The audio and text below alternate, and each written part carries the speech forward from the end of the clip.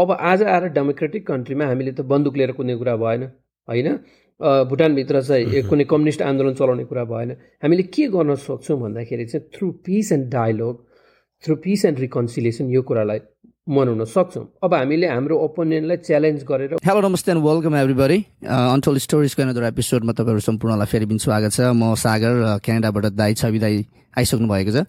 आज हामीसँग दाई कोलम्बस ओहायोबाट सुदर्शन शर्मा दाई आउनुभएको छ।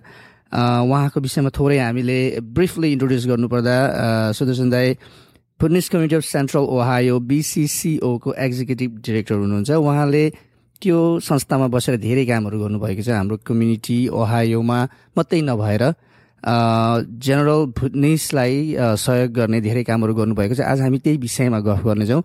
उहाँको नन प्रफिटमा कसरी, नन प्रफिट अर्गनाइजेसनमा कसरी इन्भल्भमेन्ट हुनुभयो, के कस्ता कामहरू गर्नु हुँदैछ र फ्युचर प्रोग्रामहरू के छन्, यस्तै यस्तै विषयमा लिएर आज हामी दाईसँग गफ गर्नेछौँ। सो धेरै ढिला नगरी दाई तपाईँलाई अनटोल्ड स्टोरिजमा वेलकम गर्न चाहन्छौँ हामी।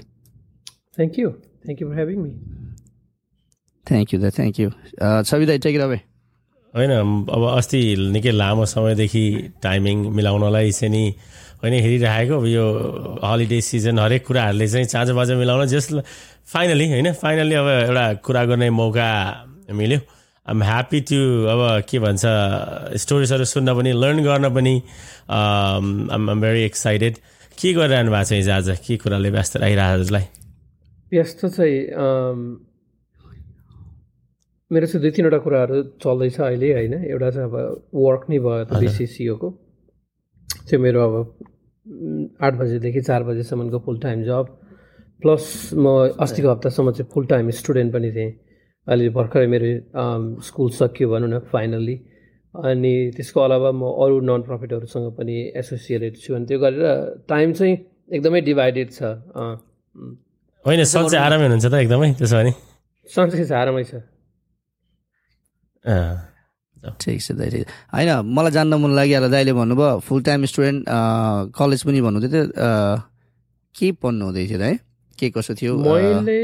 के कति हजुर धेरै कुरा पढेँ, तर अहिलेको रिसेन्ट पढाइ चाहिँ मेरो हजुर सोसल वर्कमा। मैले चाहिँ फाइनल्ली अब मैले आफ्नै गरेको प्रोफेसनमा नि केही पढ्नु पऱ्यो भनेर होइन।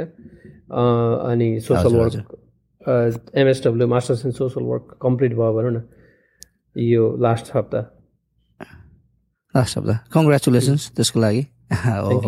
किनकि होइन, मास्टर्स गर्ने रहर छ मलाई पनि। अब त्यहाँसम्म पुगिहालिएको छैन। होपफुली फ्युचरमा होपफुली। ठिक छ। अब सागरको रहर मात्र छ अरे, मेरो सपना छ। सपनालाई त देख्न मात्रै हो, रहर त पुरा गर्न हो नि त। गर्नुपर्छ, पाला आउँछ बेला आउँछ भन्दा पनि अब यस्तो हो। अब दाइले अब मान्छेको के छ भने सर्टन एजमा चाहिँ पढिसक्नुपर्छ भन्ने एउटा मान्छेको एउटा पर्सेप्सन अथवा एउटा एक खालको सर्टन बिलिफ छ भने, तर अब दाइहरूले अब होइन रहेछ त्यो एउटा age is just a number. आफ्नै टाइममा आफ्नै तरिकाले गर्न सकिन्छ, हुन्छ। सर्टन टाइममा ग्रेजुएट गर्नै पर्छ भन्ने छैन भन्ने एउटा इन्सपिरेसन पनि हो नि त। And I would take that. ठिक छ। सो दाइ त्यसो भने यसो गरौँ न त, म तपाईँको थोरै पर्सनल कुराहरू, अहिले तपाईँ त्यही एक्टिभली नन प्रफिटमा इन्भल्भ हुनुहुन्छ, त्यसकै सिलसिलामा गएर तपाईँले अब त्यही विषयमा मास्टर्स पनि गर्नुभयो। यसको रुचि नन प्रफिटमा कहिलेदेखि तपाईँ इन्भल्भ हुनुभयो? होइन, पहिला क्याम्पदेखिकै कुरा जोड्न पनि सकिन्छ यसमा। अनि कहिलेदेखि सुरु भयो के भन्ने विषयमै सुरु गरौँ न त। कसरी जोडिनु भयो, यसको इन्ट्रेस्ट कहाँबाट आयो, के छ, यो विषयको थोरै तपाईँको अनटोल्ड स्टोरिज भनिदिनुहोस् न त हामीलाई। स्योर। अब क्याम्पबाटै भन्नुभयो तपाईँले होइन। म एज ए स्टुडेन्ट 2001मा हामी हाई स्कुल पढ्दाखेरि स्कुल एक्टिभिजम जस्तोबाट सुरु गऱ्यौँ। किनभने हामी अब नेपाली हाई स्कुलमा गयौँ। अनि त्यहाँनिर अब रिफ्युजी स्टुडेन्ट र नेपाली स्टुडेन्टको बिचमा अलिकति डिस्क्रिमिनेसन हुने, त्यहाँबाट सुरु भएको मेरो स्कुल इन्भल्भमेन्ट, स्टुडेन्ट इन्भल्भमेन्ट। त्यहाँदेखि हाई स्कुल पछाडि क्याम्पमा आएर हामीले केही अवेरनेस गर्नुपर्छ भनेर एकखेप चाहिँ हामीले प्रोग्रामहरू पनि चलायौँ होइन। ह्युमन राइट्सको प्रोग्रामहरू यताउता गऱ्यौँ। अब पछाडि सबैको बाध्यता हो, म इन्डिया गएँ एजुकेसनको लागि।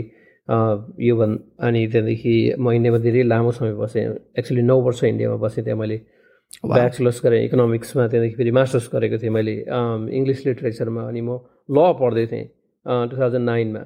अनि ल छोडेर पढाइ बिचैमा छोडेर युएस रिसेटलमेन्ट प्रोसेस सुरु भयो। अनि त्यहाँदेखि 2010मा अमेरिका आइयो, क्लिभल्यान्ड ओहायोमा।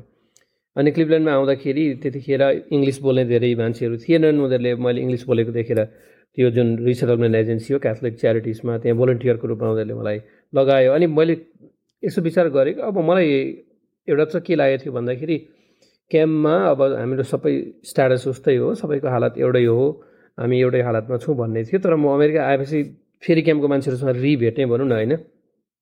त्यतिखेर हेर्दाखेरि चाहिँ क्याम्पमा त्यस्तो अरू सबै मान्छेहरूमा त्यो थिएन कि उहाँहरूले त्यसो गर्न नसक्नुहुने। इभन ट्रेनको टिकट काट्न पनि उहाँहरूलाई गाह्रो हुन्थ्यो। अरू यावत कुराहरू भयो, जबहरू खोज्ने आदि इत्यादि कुराहरूमा स्ट्रगल थियो। अनि त्यहाँदेखि हामीले सुरु गऱ्यौँ कि ल यहाँ चाहिँ अब कतिजना हामी चाहिँ वेल टु डु ओके रहेछौँ कम्पेरिटिभली होइन, तर कतिजनाले चाहिँ रियली निडी हुनुहुँदो रहेछ, हामीले हेल्प गर्नुपर्छ भनेर 2010मा आएको। हामीले 2011मा ओभरसिज भुटनिस अर्गनाइजेसन भनेर एउटा नन प्रफिट स्टार्ट गऱ्यौँ कोलम्बस ओहायोमा। त्यसलाई अहिले चाहिँ ग्रेटर भुटनिस कम्युनिटी अफ काया होगा समथिङ नाम राखेर चेन्ज गर्नुभएको छ। अनि त्यो कम्युनिटी सुरु गरेर चाहिँ हामीले एकदमै निडी मान्छेहरूलाई चाहिँ हेल्प गर्ने, उहाँहरूलाई चाहिँ कुनै खालको पनि हेल्प चाह्यो भने एज अ भोलिन्टियर सुरु गऱ्यौँ। अनि म फेरि के भयो भन्दाखेरि चाहिँ अब उहाँ पढाइ गर्नुपर्ने रहेछ भन्ने फिलिङ हुन थाल्यो। अनि साइडमा म कम्युनिटी कलेज जाँदै थिएँ, त्यतिखेर एडभाइस पनि राम्रोसँगले मिलेन। एनिवेज लङ स्टोरी सर्ट, अनि मैले एसोसिएट डिग्री पाएपछि म ओहायो स्टेट युनिभर्सिटीमा मलाई चाहिँ पढ्ने मौका मिल्यो, अलिकति स्कलरसिप पनि मिलेको थियो। अनि म यहाँ एगेन अर्को ब्याचलर्स गर्दै थिएँ म कल्चरल एन्थ्रोपोलोजीमा। मलाई एन्थ्रोपोलोजी पढ्ने बडा रहर थियो। अनि त्यतिखेर चाहिँ फेरि मैले रिसर्च गर्ने मौका पाएँ। अनि रिसर्च गर्दा के भयो भन्दाखेरि चाहिँ भुटनिस कम्युनिटीमा मेन्टल हेल्थको विषयमा रिसर्च गर्ने मौका पाएँ। अनि त्यसले चाहिँ मेरो एक खालको लाइफको डाइरेक्सन नै चेन्ज गर्यो। एक्चुअली चाहिँ मेरो प्लान चाहिँ पिएचडी गर्ने थियो होइन एन्थ्रोपोलोजीमा। अनि म चाहिँ आफ्नो त्यो जुन एडभाइजर उसँग काम गर्दै थिएँ। तर त्यो रिसर्च पछाडि चाहिँ मेरो माइन्ड चेन्ज भयो। कम्युनिटीमा यस्तो निड रहेछ मेन्टल हेल्थको, त्यतिखेर यस्तो क्राइसिस 2014-15मा। अनि त्यहाँबाट चाहिँ म आएर कम्युनिटीमा भोलिन्टियर गर्न थालेँ बिसिसिओमा। अनि इभेन्चुअली उहाँहरूले त्यो डाइरेक्टरको पोजिसन खाली हुँदाखेरि हायर गर्नुभयो। अनि त्यस समहाउ आई प्लान त गरेको होइन र भए पनि आई गट इन्भल्भ। अनि सिन्स 2015-16देखि नै म पिसिसिओमा छु। 16देखि फर्मली हायर भएको, तर 14-15मा चाहिँ भोलिन्टियरको रूपमा काम गरेँ। That was a peak time पनि कि 14-15तिर चाहिँ मेन्टल हेल्थ इस्युजहरू, सुसाइडल केसेसहरू आई थिङ्क एकदमै पिकमा पुगेको थियो होला क्या। भुटनिस रिसेटल्ड भएको भुटनिसहरू युएसमा बस्नेहरूमा चाहिँ त्यो केसेसहरू धेरैवटा क्याम्पेनहरू त्यतिखेर सुरु भए, कतिवटा अवेरनेस कुराहरू सुरु भए होइन, ससाना कम्युनिटी बेसिस काउन्सिलिङ कोर्स कुराहरू सुरु भए त्यो टाइममा। बट आई थिङ्क तपाईँले चाहेर नचाहेर बिसिसिओमा आबद्ध हुनुभएछ इभेन्चुअली, लाइक अब अहिले चाहिँ तपाईँ फुल टाइम त्यो टाइमदेखि भनौँ न 15देखि फुल टाइम हुनुहुन्छ त्यहाँनिर।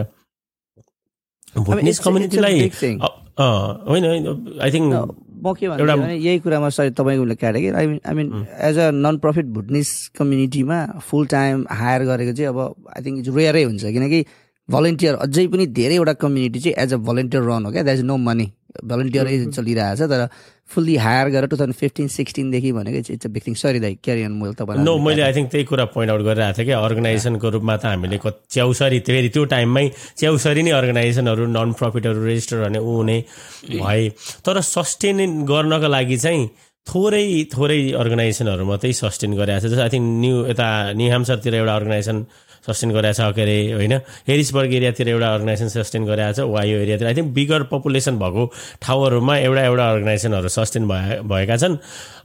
त्यो टाइममा कम्युनिटीको निडलाई फुलफिल गर्न त्यस्ता ससाना ठाउँमा त धेरैवटा कम्युनिटी बेस्ड नन प्रफिट अर्गनाइजेसनहरू खोले। तर आई थिङ्क सागरले भने जस्तै आई थिङ्क फन्डिङको हिसाबले, सस्टेनेबिलिटीको हिसाबले, प्रोग्राम कम्युनिटीमा ल्याउने होइन, तीको हिसाबले चाहिँ आई थिङ्क थोरै कम्युनिटीहरू छन्।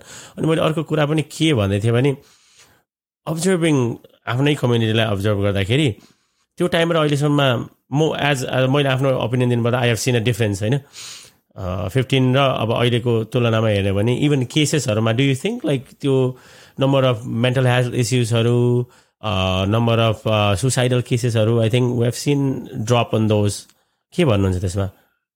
त्यो चाहिँ के भयो भने नि स्पेसली मेरो फोकस पनि मेन्टल हेल्थमै हो। त्यहाँदेखि चेन्ज भयो, मैले चाहिँ मेन्टल हेल्थमै धेरै फोकस गरेँ। अहिले मेरो MSW पनि मेन्टल हेल्थमै फोकस हो, मेरो चाहिँ थेरापी काउन्सिलिङ हो मेन्टल हेल्थको। अनि म रिसर्चमा पनि इन्भल्भ भएको छु, मेरो चाहिँ पब्लिकेसन्सहरू पनि छन्। अहिले हामीले म as a co author journal आर्टिकल्सहरूमा 7 देखि 8वटासम्म पब्लिस भइसकेको छ, 2-3वटा पाइपलाइनमा छन्। सो त्यसले चाहिँ मलाई धेरै एक्सपोज गरायो र मलाई के भने चाहिँ अलिकति इनसाइड नलेज पनि भयो। हामीले त्यो पर्सपेक्टिभबाट हेर्दाखेरि के हुन्छ भने 2014-15सम्म चाहिँ एउटा ट्रेन्ड आउँछ। त्यो चाहिँ कस्तो छ भने lack of awareness, lack of knowledge. Mental health भनेको के हो भने थाहा छैन, स्टिग्मा पनि छ, कोही बोल्न चाहँदैन, एक्सपोज हुँदैन, मान्छेहरू क्वाइटली बितिराखेका छन् मेन्टल हेल्थले गर्दाखेरि। 15-16देखि पछाडि एउटा नयाँ ट्रेजेक्ट्री चेन्ज हुन्छ। नयाँ जेनेरेसनका मान्छेहरू they started opening up, they started talking about mental health. हामी पनि एग्रेसिभली मेन्टल हेल्थ फर्स्ट एडहरू ट्रेनिङहरू प्रोभाइड गर्न थाल्यौँ, कार्यक्रमहरूमा बोल्न थाल्यौँ। कार्यक्रमहरू विशेष गरेर मेन्टल हेल्थ र सुसाइड सम्बन्धी नै कार्यक्रमहरू गर्न थाल्यौँ। अनि हुँदै हुँदै के आयो भने 2019तिर आइपुग्दाखेरि चाहिँ मान्छेहरूमा धेरै चेन्ज आयो। मान्छेहरूमा यो नलेज भयो कि मेन्टल हेल्थ भनेको एउटा बिमारी रहेछ। यसलाई तर अब मैले रिसर्च पर्सपेक्टिभबाट हेर्ने हो भने 2015को जुन रिसर्चमा म इन्भल्भ भएको छु त्यसमा उहाँहरू के भन्नुहुन्छ भने एउटा यस्तो यो बिमारी नै होइन भन्ने उहाँहरूको पर्सपेक्टिभ छ त्यहाँनिर, होइन।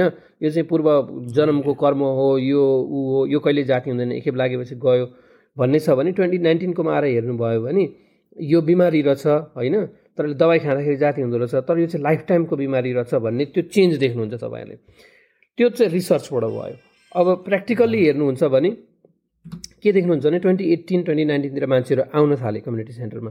मलाई यस्तो प्रब्लम छ, मलाई यो छ समस्या, मलाई डक्टरकोमा रेफर गरिदिनुहोस् अथवा कुरा गर्ने। अनि अहिले आएर 2022मा भन्नुहुन्छ भने मान्छेहरू काउन्सिलिङको लागि एक्चुअली आउँछन् हामी यहाँ, होइन। सो त्यो एउटा हामीले चाहिँ पुरै युटर्न भयो हाम्रो कम्युनिटीमा चाहिँ। अनि मैले चाहिँ पर्सनली अब्जर्भ गरिरहेको छु, जतिखेर 2014मा हामी मान्छेहरूको घरमा गएर मेन्टल हेल्थको कुरा गर्दाखेरि हामीसँग थाहा छ उहाँहरूको घरमा सम्बन्धित स्ट्रगलिङ, उहाँहरू कुरा गर्न चाहनु हुँदैन थियो। कतिजना मान्छेहरूलाई चाहिँ कन्फिडेन्समा ल्याउँदाखेरि के भन्नुहुन्थ्यो भने के गर्नु भाइ, अब हाम्रो घरमा छोरी छन्, छोरा छन्, बिहे गर्नुपर्छ उनीहरूको, अब यसरी घरमा बिमारी छ भने दिँदैनन्, छोरी दिँदैनन्, छोरा दिँदैनन्, अब यो कुरालाई लुकाउनु पर्ने बाध्यता छ हाम्रो, के गर्ने। सो त्यो एउटा बाध्यता थियो भने अब अहिले चाहिँ स्पेसली नयाँ जेनेरेसनले अलिकति लिड लियो, we should talk about it, this is a disease भन्ने हिसाबले। अनि त्यो भएकोले गर्दाखेरि चाहिँ we have seen a great change.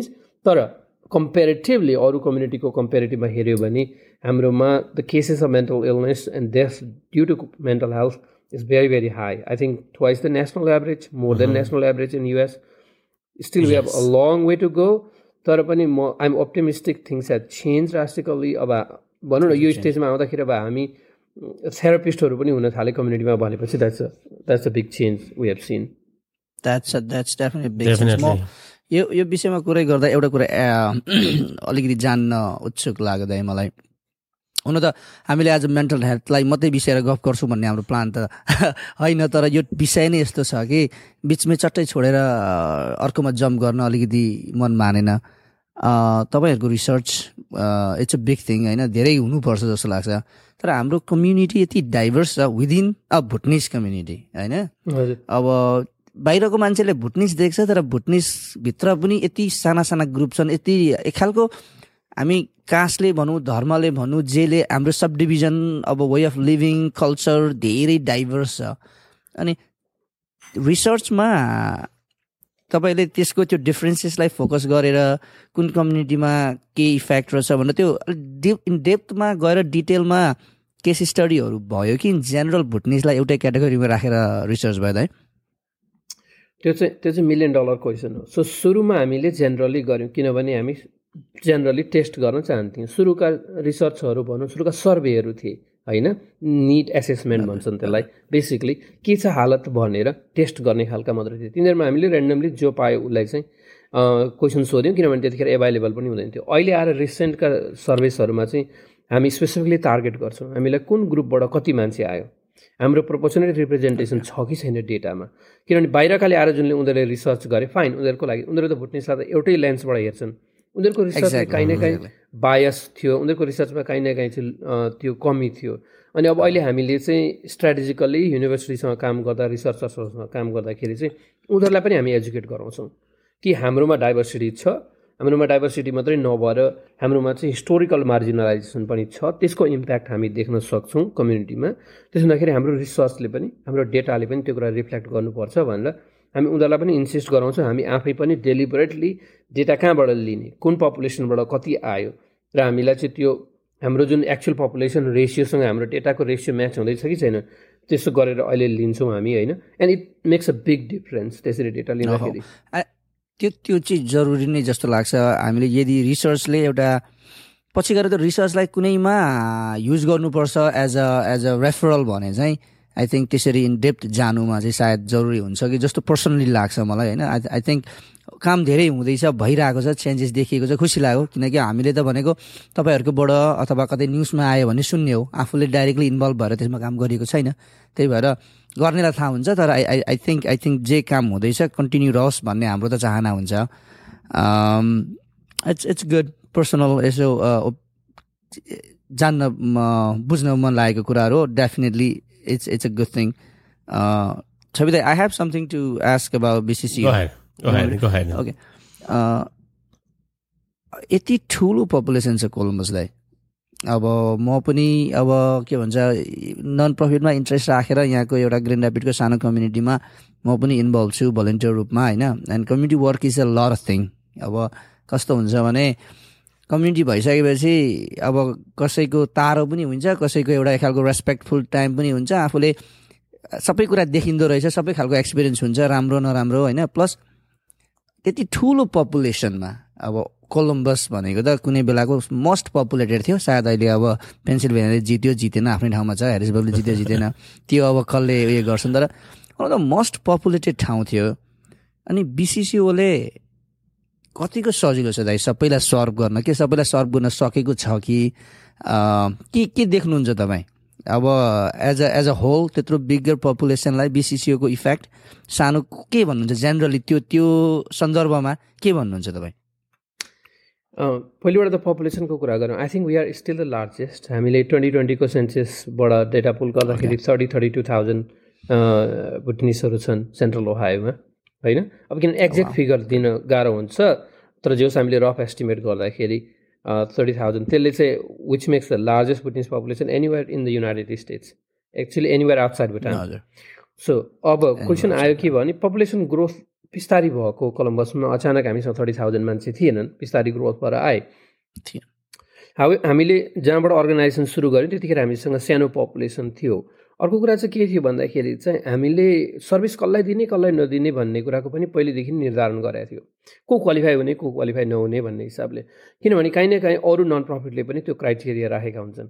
त्यो भएकोले गर्दाखेरि अब अहिले भाइलाई जस्ट आइडिया दिने, कन्सेप्ट दिने हो भने एज अफ नाउ हाम्रोमा हामी स्पेसली हामी 3-4 क्याटेगोरीमा मान्छे हाम्रो कम्युनिटीमा सर्भ गर्छौँ। एउटा चाहिँ भनरेबल क्याटेगोरी भन्छौँ होइन। अनि त्यहाँदेखि भनरेबल भनेको कोही पनि अलिकति आपतमा परेको छ, त्यस्तो अवस्थामा छ भने भनरेबल फ्यामिलीजहरूलाई, त्यसलाई पनि हामीले सब क्याटेगोराइज गरेर क्वालिफिकेसनको लागि एल्डरली प्यारेन्ट्सहरू भए, सिङ्गल प्यारेन्ट्सहरू भए, सिङ्गल मदर सिङ्गल फादरहरू भए, लो इन्कम भएका मान्छेहरू भए, डिसेबिलिटी भएका मान्छेहरू भए, र रिसेन्टली एराइभ भएका अथवा रिसेन्टली मुभ भएका मान्छेहरू भए, यो क्याटेगोरीमा हुनु पर्यो होइन। अथवा कोही पोभर्टी लेभलको एकदम 200% अथवा 400% बिलो पोभर्टी लेभल हुनु पर्यो उहाँहरूले सर्भिस लिनको लागि, क्वालिफाई हुनको लागि। नाउ ब्याक इन 2014-2015मा चाहिँ सबैजना सर्भिस चाहनुहुन्थ्यो। त्यतिखेर नयाँ पनि थियो, त्यो टाइम अलिकति स्ट्रगल थियो, अलिकति स्ट्रेस थियो, उहाँहरूलाई सम्झाउन गाह्रो हुन्थ्यो हामीलाई होइन। हामीलाई फुटबलको लागि पैसा दे, भलिबलको लागि पैसा दे, हामीलाई ट्राभल गर्नको लागि पैसा दे, कार्यक्रमको लागि पैसा दे भन्नुहुन्थ्यो। त्यो हामी सबैले बुझेकै हौँ। तर बिस्तारै हामीले एजुकेट गराउँदै गयौँ उहाँहरूलाई। अर्को कुरा के पनि भयो भने एक टाइममा कम्युनिटी लिडरहरू नै कतिजनालाई डाउट हुन्थ्यो कि यस्तो नन प्रफिट भनेको त पैसा खाने मेलो रहेछ, सरकारको पैसा लिएर खाने मेलो रहेछ भन्ने पनि त्यो थियो। भेरी कमन थियो। तर वी एजुकेट देम। यो चाहिँ उहाँहरूलाई थाहा भयो कि अमेरिकामा if you get a dollar you have to report for a dollar होइन। अब यहाँ त पैसा पोको पारेर रसियातिरै भाग्नु पर्यो होइन, यहीँभित्र बस्ने हो भने युआर रियली एकाउन्टेबल। अनि त्यो कुरा उहाँहरूले बुझ्दै जानुभयो। कतिजनालाई चाहिँ हामीले अर्को एउटा क्याम्प के पनि गऱ्यौँ भने जो मान्छेहरू चाहिँ अलिकति डाउटफुल हुनुहुन्थ्यो, उहाँहरूलाई चाहिँ इन्भल्भ हुने मन थियो, we used to invite them to come to BCCO board. आउनुहोस्, हेर्नुहोस्, 2 वर्षको टर्म तपाईँहरू सर्भ गर्नुहोस्। कतिजना थ्याङ्क यू भनेर गएको छन्, थ्याङ्क यू मैले देखिन रहेछु पहिलेबाट, सरी यो नन प्रफिटभित्र यस्तो हुँदो रहेछ भनेर कतिजनालाई स्टिल अहिले पनि डाउट होला हुन्छ त्यो ठुलो कम्युनिटीमा सबैलाई खुसी सबैलाई पार्नु पर्दैन तर अहिले चाहिँ हाम्रो के छ भने स्ट्रिक्टली तपाईँहरू क्वालिफाई हुनुहुन्छ भने विल सर्भ यदि तपाईँहरू क्वालिफाई हुनुहुन्न भने विल नट सर्भ होइन अनि any non profit does the same thing we have to do it कहिलेकाहीँ एजुकेट गर्नुपर्छ कहिलेकाहीँ आफै बुझ्नुहुन्छ so it's a challenge community work challenge हो तर if you have a staff and if you are full time it's much manageable than doing it as a volunteer हैन अब अहिले हामीसँग 5 जना फुल टाइम स्टाफ हुनुहुन्छ अनि त्यसले गर्दाखेरि चाहिँ त्यो म्यानेजेबल हुन्छ अर्को कुरा के भयो भन्दाखेरि 7-8 वर्षदेखि तपाईँ बिजनेसमा हुनुहुन्छ भने यु बिल्ड द नेटवर्क अनि हाम्रोमा चाहिँ के छ भन्दाखेरि त्यो एउटा कुरा पनि म तपाईँहरूलाई सेयर गर्न चाहन्छु सायद अरू अर्गनाइजेसनहरूलाई यसले फाइदा पनि मिल्छ 2016 मा म हायर भएँ हायर हुँदाखेरि के भयो भन्दाखेरि त्यतिखेरको बोर्डको आइडिया के थियो भने अरू नन प्रफिट ठुला नन प्रफिट जस्तै हाम्रो पनि कार्यक्रम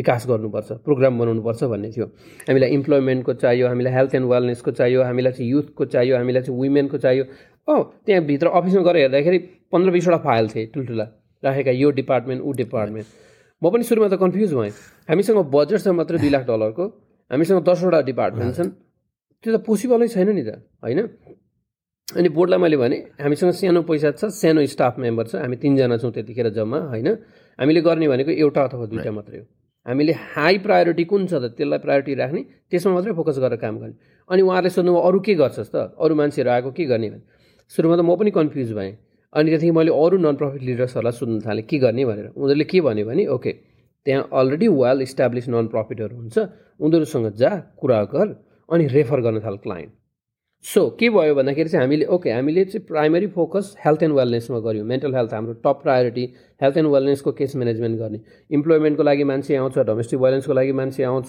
स्कुलको लागि आउँछ सिटिजनसिप ग्रिन कार्डको लागि आउँछ सबै एजेन्सीमा रेफर गरिदिने फटाफट उहाँहरूलाई इन्ट्री लिने इन्टेक गऱ्यो उहाँहरूको थाहा भयो यो कामको लागि आउनु भएको छ भनेर हामीले अर्को एजेन्सीसँग इस्टाब्लिस गरेको हुन्छ अनि इमेल लेख्यो I have a client I am referring you अनि त्यहाँदेखि उहाँलाई भन्यो फलाना अफिसमा तपाईँ जानु त्यसो गरेर हामीले के गर्यौँ half of the client referral गऱ्यौँ अझै हाम्रो अहिले स्टिल 2016, 2017, 2018 मा I think 70% of clients were referrals हामी रेफर गर्ने स्क्रिनिङ गऱ्यो रेफर गऱ्यो स्क्रिनिङ गऱ्यो रेफर गऱ्यो अनि 30 to 40% मात्रै सर्भ गर्थ्यौँ स्टिल हामी लार्ज चङ्क अफ हाम्रो क्लाइन्ट्स जो आउनुहुन्छ उहाँलाई रेफरै गर्छौँ किनभने हामीसँग पोसिबल छैन ती सबै डिपार्टमेन्ट खोल्नको लागि त्यसको लागि $1 million को बजेट हुनुपर्छ सो सानो बजेट छ भने के गर्ने एउटा अथवा दुईटा कार्यक्रम मात्रै फोकस गर्ने त्यसको चाहिँ पुरा इन हाउस सर्भिस दिने केस म्यानेजमेन्ट कम्प्लिट गर्ने अरू केही पनि आयो भने पार्टनर्सलाई रेफर गर्ने त्यो गर्दा के हुन्छ पार्टनरले तपाईँलाई रेकगनाइज गर्छ उनीहरूले पनि चाहिएको बेलामा सपोर्ट दिन्छ त्यो नेटवर्क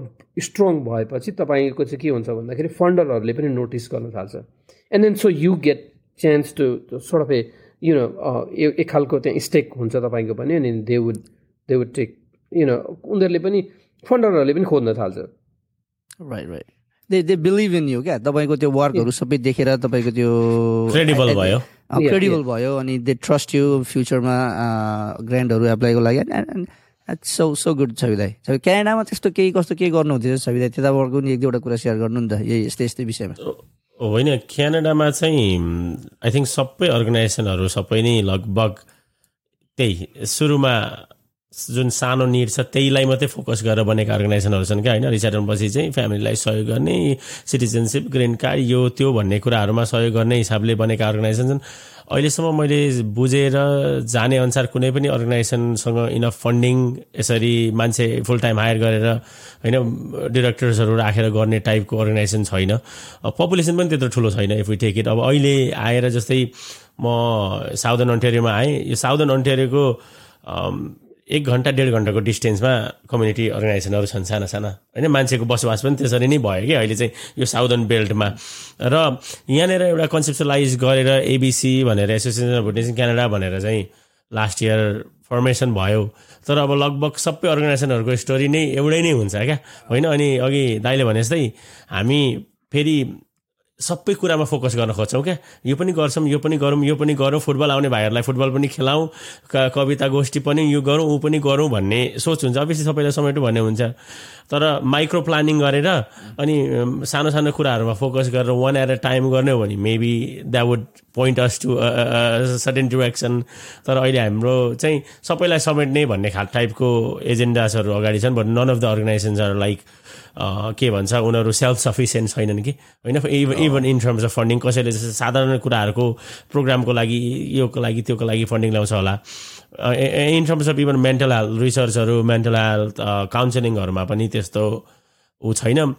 युजली रेफरलको कामहरू गरिरहेछन्। सो म अब जस्तै यहाँको कम्युनिटीमा त्यस्ता केही केसेसहरू आयो भने मल्टिकल्चरल काउन्सिल छ या चाहिँ नि के छ नि हो त्यो ठाउँमा रेफर गर्ने, कि because those are bigger organisation, they already have होइन डिफ्रेन्ट डिपार्टमेन्ट्सहरू। त्यही नै मात्रै छ यहाँ चाहिँ सागर भाइ। होइन मलाई जान्न मन लाग्यो त्यो हामीलाई क्यानाडाबाट नि धेरै हेर्नुहुन्छ अनि युएसको मात्रै कुरा गऱ्यो भन्छ होला भनेर म I go back to situation. मलाई एउटा पर्सनली इन्ट्रेस्ट भएको, मैले भने जस्तै भोलिन्टियर रूपमा यहाँ ग्रान्ड ऱ्यापिड्समा भएको कम्युनिटीमा म पनि 4-5 वर्षदेखि एक खालको भोलिन्टियर रूपमै काम गरिरहेको छु होइन। हामीले थोरै सानो सानो कताबाट सानो ग्रान्टहरू त्यो के भन्छ एउटा स्पेसिफिक रिजनको लागि ल्याएको थोरै ग्रान्टहरू पनि आए।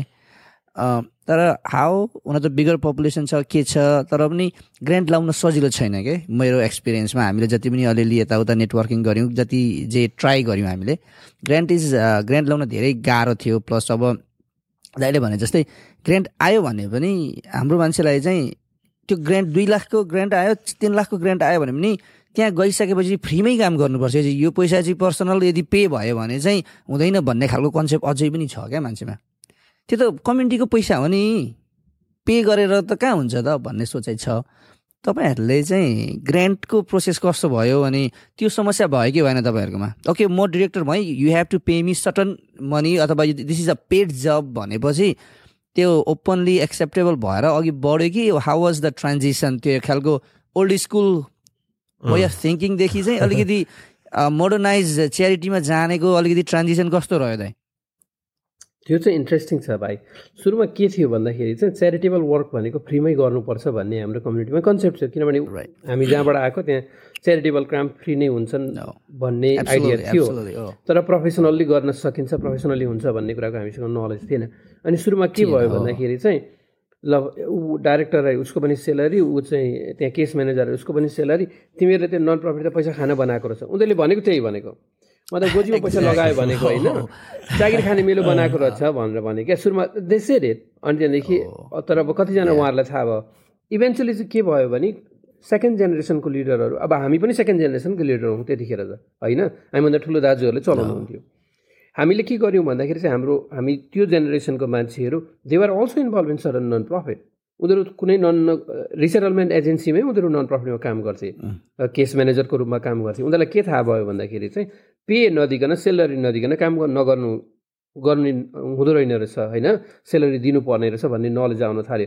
हामीले पनि जो मान्छेहरू आउनुहुन्थ्यो उहाँहरूलाई भन्न थाल्यौँ मेरो पनि त बिल तिर्नु पऱ्यो नि त घरमा, राइट, मेरो पनि त आफ्नो एक्सपेन्सेसहरू छ नि त। त्यहाँबाट त्यो धेरै अलिकति एक टाइममा चाहिँ अलिकति त्यो स्ट्रेसफुल थियो त्यो ट्रान्जिसन। तर बिस्तारै उहाँहरूले बुझ्न थाल्नुभयो कम्युनिटीमा कि मान्छेहरूलाई सेलेरी दिँदा मात्रै काम हुने रहेछ, यो कुराहरू चाहिँ प्रोफेसनल्ली पनि गर्न सकिने रहेछ भनेर। एन्ड हामीले चाहिँ हाम्रो चाहिँ फर्स्टमा आएको ग्रान्ट नै लकिली फेडरल ग्रान्ट थियो। अनि त्यसो गर्दाखेरि त्यो फेडरल ग्रान्टमा लेख्दैखेरि नि त्यहाँ स्टाफको लागि, डाइरेक्टरको लागि सेलरी लेखेको थियो। अनि त्यो हुँदाखेरि त्यो अटोमेटिक त्यो ग्रान्टले नै पे गर्न थाल्यो। त्यो भएपछि चाहिँ के भयो भने हामीले सुरुमा त्यो एडजस्ट गर्नु परेन। अब जस्तो अरू कतिवटा जग्गामा चाहिँ ग्रान्ट पनि धेरै खालका हुन्छन्, रफली एकदम 2 भागमा डिभाइड गर्ने भने एउटा ग्रान्ट चाहिँ के हुन्छ भने प्रोग्राम बेसको ग्रान्ट हुन्छ। प्रोग्राम बेसको ग्रान्टहरूमा चाहिँ सेलरीहरू सबै कुराहरू हुन्छन्। तर अरू चाहिँ कतिवटा कस्तो हुन्छन् भन्दाखेरि चाहिँ जस्तो त्यो तपाईँले एउटा प्रोग्राम गर्नको लागि ग्रान्ट पाउनुभयो $8,000-10,000, गार्डनिङ गर्नको लागि पाउनुभयो, मेन्टल हेल्थ अवेरनेसको लागि पाउनुभयो भने त्यहाँ सेलरी हुँदैन कि, त्यहाँ सेलरी दिन सकिँदैन होइन। अब त्यस्तो खालको ग्रान्टबाट सुरु गर्नुभयो भने गाह्रो हुन्छ। तर ठुलो प्रोग्राम लेभलको ग्रान्टहरू ल्याउनु भयो, प्रोजेक्ट लेभलको ग्रान्टहरू ल्याउनु, सरी अघि मैले गलत भने, प्रोग्राम लेभल र प्रोजेक्ट लेभलको ग्रान्टहरू। सो प्रोजेक्टमा आउँदाखेरि चाहिँ सेलरीहरू सबैसँग आउँछ, प्रोग्रामको आयो भने चाहिँ त्यो प्रोग्राम मात्रै गऱ्यो अनि सक्यो होइन।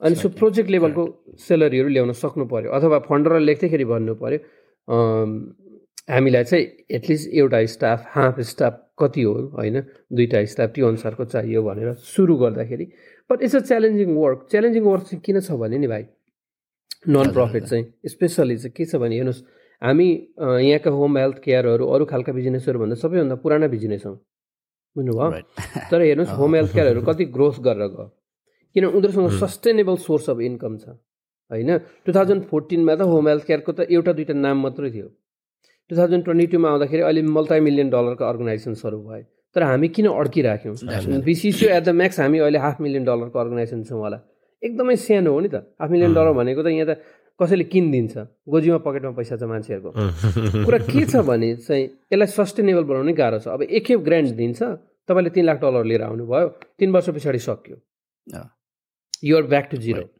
ब्याक टु स्क्वायर वान फेरि खोज्नु पर्यो पैसा अर्को ल्याउनु पर्यो हो यो भएकोले गर्दाखेरि नन प्रफिटहरू हाम्रो जुन लेभलका नन प्रफिटहरू छन् सस्टेनेबल हुन सक्दैनन् हामी ग्रान्डमा रिलाय गर्छौँ यहाँका जुन इस्टाब्लिस नन प्रफिटहरू छन् उनीहरूको चाहिँ सोर्स अफ इन्कमहरू चाहिँ एकदमै ठुलो छ उनीहरू फन्ड रेजिङ एकदमै ठुलो रूपमा गर्न सक्छन् त्यो भएकोले गर्दा स्टेबल हुन्छन् अनि म दोष दिँदिनँ अरूतिर अर्गनाइजेसन्सहरू सस्टेन नभएकाहरू छन् नि it's a very very challenging it's really challenging it's not like running a home health care तपाईँको प्रत्येक महिना पैसा आउँदैन क्या त्यहाँनिर it's you have to be really really creative अनि त्यहाँदेखि अर्को कुरा के छ भन्दाखेरि चाहिँ त्यो रिपोर्टिङहरू पनि कम्प्लिकेटेड छ फन्डरहरूलाई ह्याप्पी बनाउनुपर्छ तपाईँले ल्याएको पैसा सबै खर्च गर्नु भने राइट जग्गामा भने पैसा फर्केर जान्छ होइन अब अहिले यो हप्ता हामी इट्स च्यालेन्ज यो हप्ता हामी अडिट गराउँदैछौँ बिसिसिओको एउटा इन्डिपेन्डेन्ट अडिटरबाट इट्स सो च्यालेन्जिङ त्यो $2,000 $2,800 कहाँबाट आएको थियो केमा खर्च गरेछ भनेर सोध्छ उनीहरूले अडिटरले and so it's a challenging job so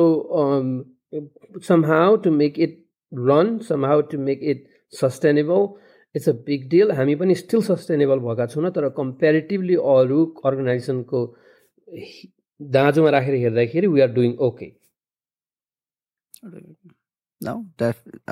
मैले अघि सुरुमै भने जस्तै अब धेरैवटा कम्युनिटी छ तर एउटा इक्जाम्पलको रूपमा हामीले चाहिँ एउटा अनेस्टली भन्नुपर्छ भने one of the bigger community अनि धेरै काम गरिरहेको देखिरहेको अनि फन्डिङहरू पनि आएको कम्युनिटी एउटा इक्जाम्पलको कम्युनिटी लाग्छ मलाई होइन प्लस अब बिगर पपुलेसन छ अब वेल स्टाफ राखेर काम गरिरहनु भएको छ भनेपछि आई थिङ्क अरू कम्युनिटीले एउटा सिक्ने एउटा मोडलको रूपमा सिक्ने जान्ने एउटा अपर्च्युनिटी पनि हो जस्तो लाग्छ मलाई चाहिँ होइन so that's a good thing म हल्का गियर टर्न गरौँ अब हामी धेरै जान्छौँ जस्तो लाग्दैछ होइन बिसिसिओको विषयमा हामीले धेरै गफ गऱ्यौँ होइन एक दुईवटा कुरा बिसिसिओमै इन्भल्भ त हुन्छ तर अलिकति थोरै त्यहाँदेखि बाहिर पनि जान सकिन्छ एउटा कुरा मलाई पनि पर्सनली इन्ट्रेस्ट लागेको छवि दाई र अस्ति हामीले एकचोटि यो विषयमा गफ पनि गऱ्यौँ दाईको इन्भल्भमेन्ट त्यहाँ मैले धेरै देखेँ पिस इनिसिएटिभ भुटान भन्ने एउटा अहिले एउटा मुभमेन्ट जस्तो भनौँ भुटनिस अग्रजहरूले भाइ बहिनीहरूले एउटा खालको इन अ वे एउटा मुभमेन्ट देख्छु म फेसबुकमा होइन आई थिङ्क हाम्रो एपिसोड अलिक पछि आउँछ तर यो December 17 पनि पेन्सिल्भेनियामा त्यहाँनिर एउटा प्रोटेस्ट जस्तो छ भनेर हामीले फेसबुकमा देखेका छौँ त्योभन्दा पनि पहिला दाई र एउटा ग्रुप डिसी पनि जानुभएको थियो यही विषयमा लिएर होइन यो के हो दाई के छ यसको अब हामीले जेनरली हेर्दाखेरि चाहिँ फेसबुकको माध्यमबाट बुझ्दा चाहिँ उहाँको भुटानमा एउटा पिस इनिसिएटिभ यहाँ रिसेटल भुटनिसले चाहेको अलिकति सुविधा होस् अथवा कम्युनिकेसन ओपन होस् समथिङ बेटर होस् रिलेसनसिपमा भन्ने हो कि जस्तो बुझाइ छ हाम्रो तर अलिकति भनिदिनुहोस् न त के छ यसको विचार अब डिसीमा गएर के कस्ता कामहरू भए के कस्ता काम हुनै बाँकी छ त्यो कुराहरू भनिदिनुहोस् न हामीलाई ठिक छ भाइ यो क्वेसन सोधिदिनु भयो कि थ्याङ्क यू अलिक कतिजना चाहिँ कन्ट्रोभर्सी पनि बनाउनु भयो यो विषयमा होइन नबुझिकन सो कल कम्युनिटी लिडर्सहरूले चाहिँ पहिलेबाट हामीलाई सोध्नुभन्दा अगाडि नै क्रिटिसाइज गर्न थाल्नु भयो आजकल पब्लिसिटीको बडा ऊ छ कि सिजन छ तर इनफ्याक्ट पिआइबी चाहिँ के हो भने पिस इनिसिएटिभ भुटान चाहिँ हामीले भुटानसँग भन्दा पनि एउटा पिस प्रोसेसबाट हाम्रो इस्युलाई चाहिँ ग्लोबल लेभलमा ल्याउनु पर्छ भन्ने हो होइन किनभने हाम्रो इस्यु तपाईँले लार्जर कन्टेक्स्टमा हेऱ्यो भने कसैलाई थाहा छैन भुटानमा के भयो, इभन इन्डियाको मान्छेहरूलाई थाहा छैन। म इन्डियामा धेरै लामो समयसम्म बसेँ, मसँग इन्डियाको साथीहरू छन्, नेपालको साथीहरू छन्, काठमाडौँको मान्छेलाई भुटानमा के भएको थियो भन्ने कुराको थाहा छैन। उनीहरूले यहाँ आएर सरप्राइजिङली दे नो कि तपाईँहरू त उहाँ क्याम्पमा हुनुहुँदो रहेछ भनेर। भुटानमा यस्तो पनि भएको रहेछ, भुटानमा नेपाली पो रहेछन्। It's so surprising within South Asia they don't know. अनि त्यसो गर्दाखेरि चाहिँ हामीले एउटा चाहिँ यो इस्युमा एजुकेट पनि गराउनुपर्छ लार्जर कम्युनिटीलाई। सेकेन्ड फन्डामेन्टल क्वेसन चाहिँ के हो भने हाम्रो फ्यामिली सेपरेसनको कुरा छ, इभन रिसेटलमेन्ट भयो। तिनवटा इस्यु हामी यसमा चाहिँ पिस इनिसिएटिभमा हामी तिनवटा इस्युमा एडभोकेट गर्छौँ। एउटा कुरो फ्यामिली रियुनियन, चाहे त्यो भुटानमा बसेको होस् चाहे रिफ्युजी क्याम्पमा बसेको होस्, फ्यामिली रियुनियन हुन पाउनुपर्छ। सेकेन्ड कुरा के छ भन्दाखेरि चाहिँ हामीलाई भिजिटेसन राइट हुनुपर्छ। हामी as a former Bhutanese citizen अथवा हाम्रो प्यारेन्ट्सहरू former Bhutanese citizen should have a right to go back to Bhutan to visit their parents or their siblings or their family members or their loved one. Third कुरा चाहिँ के हो भने हाम्रो genuinely भुटानमा रहेका पोलिटिकल प्रिजनर्सहरू रिलिज हुनुपर्छ। They are political prisoners, they should be recognise as political prisoners and they should be release with a due process because they had serve more than even if they had commit anything. उनीहरूको भुटानको नजरमा भने पनि 20 वर्ष 22 वर्ष 15 वर्ष कसैलाई जेलमा राखिँदैन सानो क्राइमको लागि अथवा प्रोटेस्ट गर्यो भनेर। सो ओभर ड्यू भयो। त्यो तिनवटा हाम्रो मेन इस्यु हो।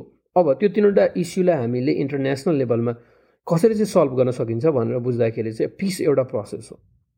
किनभने यो कन्फ्लिक्ट हो 1985 देखि 1993सम्म भएको भुटानमा भनेको पोलिटिकल कन्फ्लिक्ट हो होइन। त्यो पोलिटिकल कन्फ्लिक्टको हामी भिक्टिम हो, राइट, अथवा हामी सर्भाइभर हौँ। सर्भाइभरले एउटा काम के गर्नुपर्छ भन्दाखेरि चाहिँ आफ्नो आवाज जहिले पनि उठाउनुपर्छ। अब आज आएर डेमोक्रेटिक कन्ट्रीमा हामीले त बन्दुक लिएर कुनै कुरा भएन होइन। भुटानभित्र चाहिँ कुनै कम्युनिस्ट आन्दोलन चलाउने कुरा भएन। हामीले के गर्न सक्छौँ भन्दाखेरि चाहिँ through peace and dialogue, through peace and reconciliation यो कुरालाई मनाउन सक्छौँ। अब हामीले हाम्रो ओपोनेन्टलाई च्यालेन्ज गरेर उसलाई नेगेटिभली पनि हामी उसलाई चाहिँ गर्न सक्छौँ, तर त्यसो गर्दा टेबलमा आउँदैन नि त। हामी अमेरिकामा छौँ, यहाँको अलिकति इन्फ्लुएन्सलाई युज गरेर उसलाई चाहिँ हामी उसको इमेजलाई नेगेटिभली पोर्ट्रे गरेर पनि हामी च्यालेन्ज गर्न सक्छौँ। तर त्यसले के गर्छ भन्दा उसलाई झन् आइसोलेसनमा लिएर जान्छ।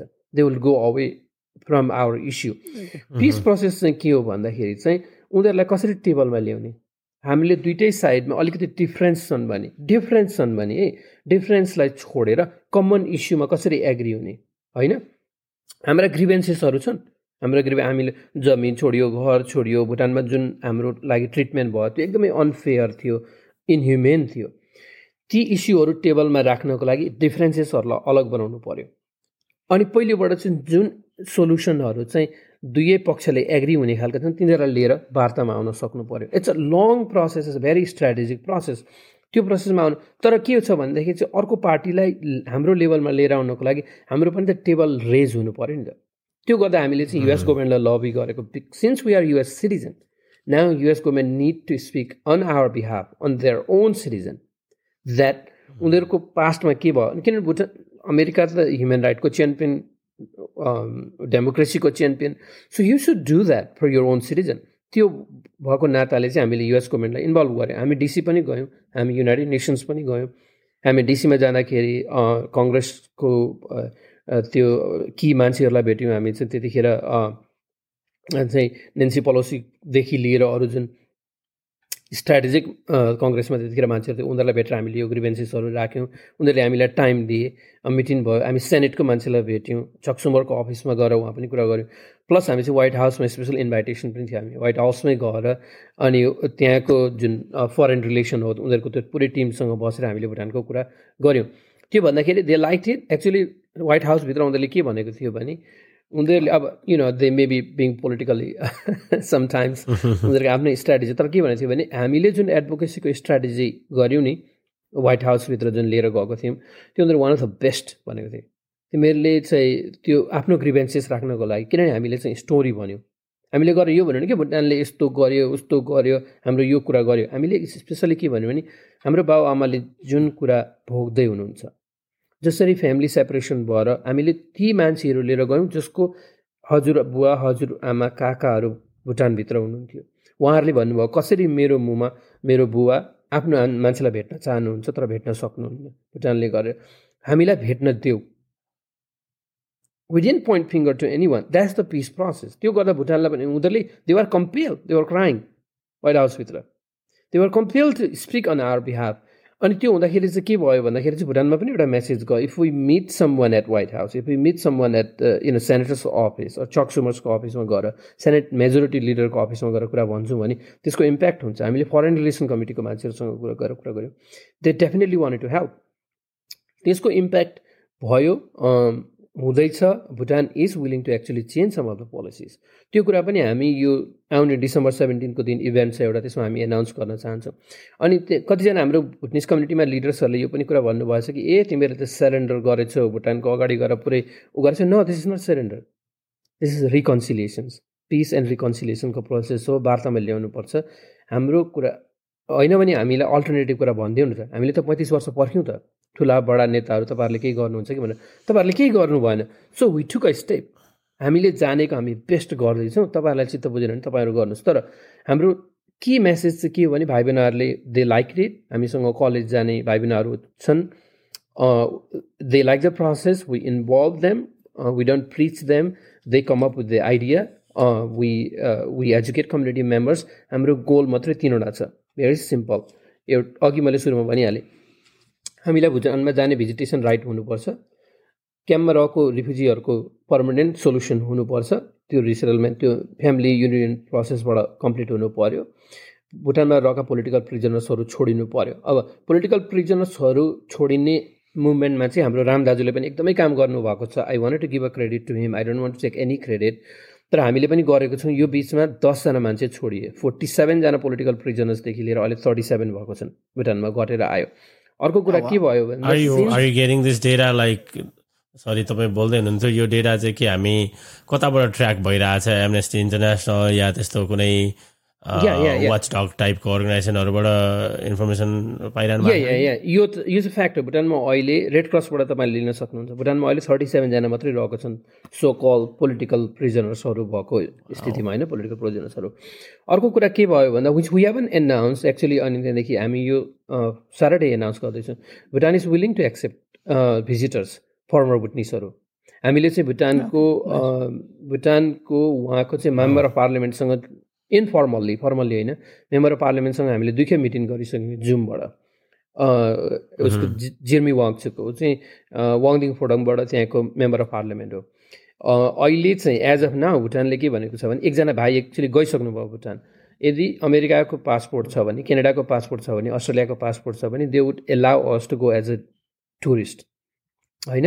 अनि त्यहाँदेखि we have to pay the fee, but they are willing to go. त्यो चेन्ज कहाँबाट आयो, होइन। अनि अर्को कुरा हामीले यो पनि भनेको थियो, ठिक छ हामी we are former Bhutanese, I have my family members in Bhutan, can I visit my village. पहिला चाहिँ के थियो भने कन्ट्रोल टुरिज्म थियो, होइन, भुटानले यहाँ लिएर जाने उहाँ लिएर जाने। उसले के भन्यो भने अहिले चाहिँ साउदर्न भुटान पनि उनीहरूको टुरिस्ट डेजिग्नेटेड डेस्टिनेसन अरे। मैले भने म सूर्य भुटानबाट आएको हो, सूर्य भुटानमा म जान सक्छु कि सक्दिनँ भन्दा उसले के भन्यो भने सूर्य भुटान अहिले त्यो सूर्यको मन्दिर उनीहरूको एउटा टुरिस्ट डेस्टिनेसन अरे। तर उनीहरूको अहिले नयाँ पोलिसी के छ भने if you wanted to go we can actually go meet our family member, होइन, जानु, आफ्नो मान्छेहरूलाई भेट्नु। हामीलाई थाहा छ तिमीहरूको आफ्नो मान्छेहरू त्यहाँ छ भन्ने कुरा। अब त्यो पोलिटिकल कुराहरू ननिकाल्नु अहिले, होइन।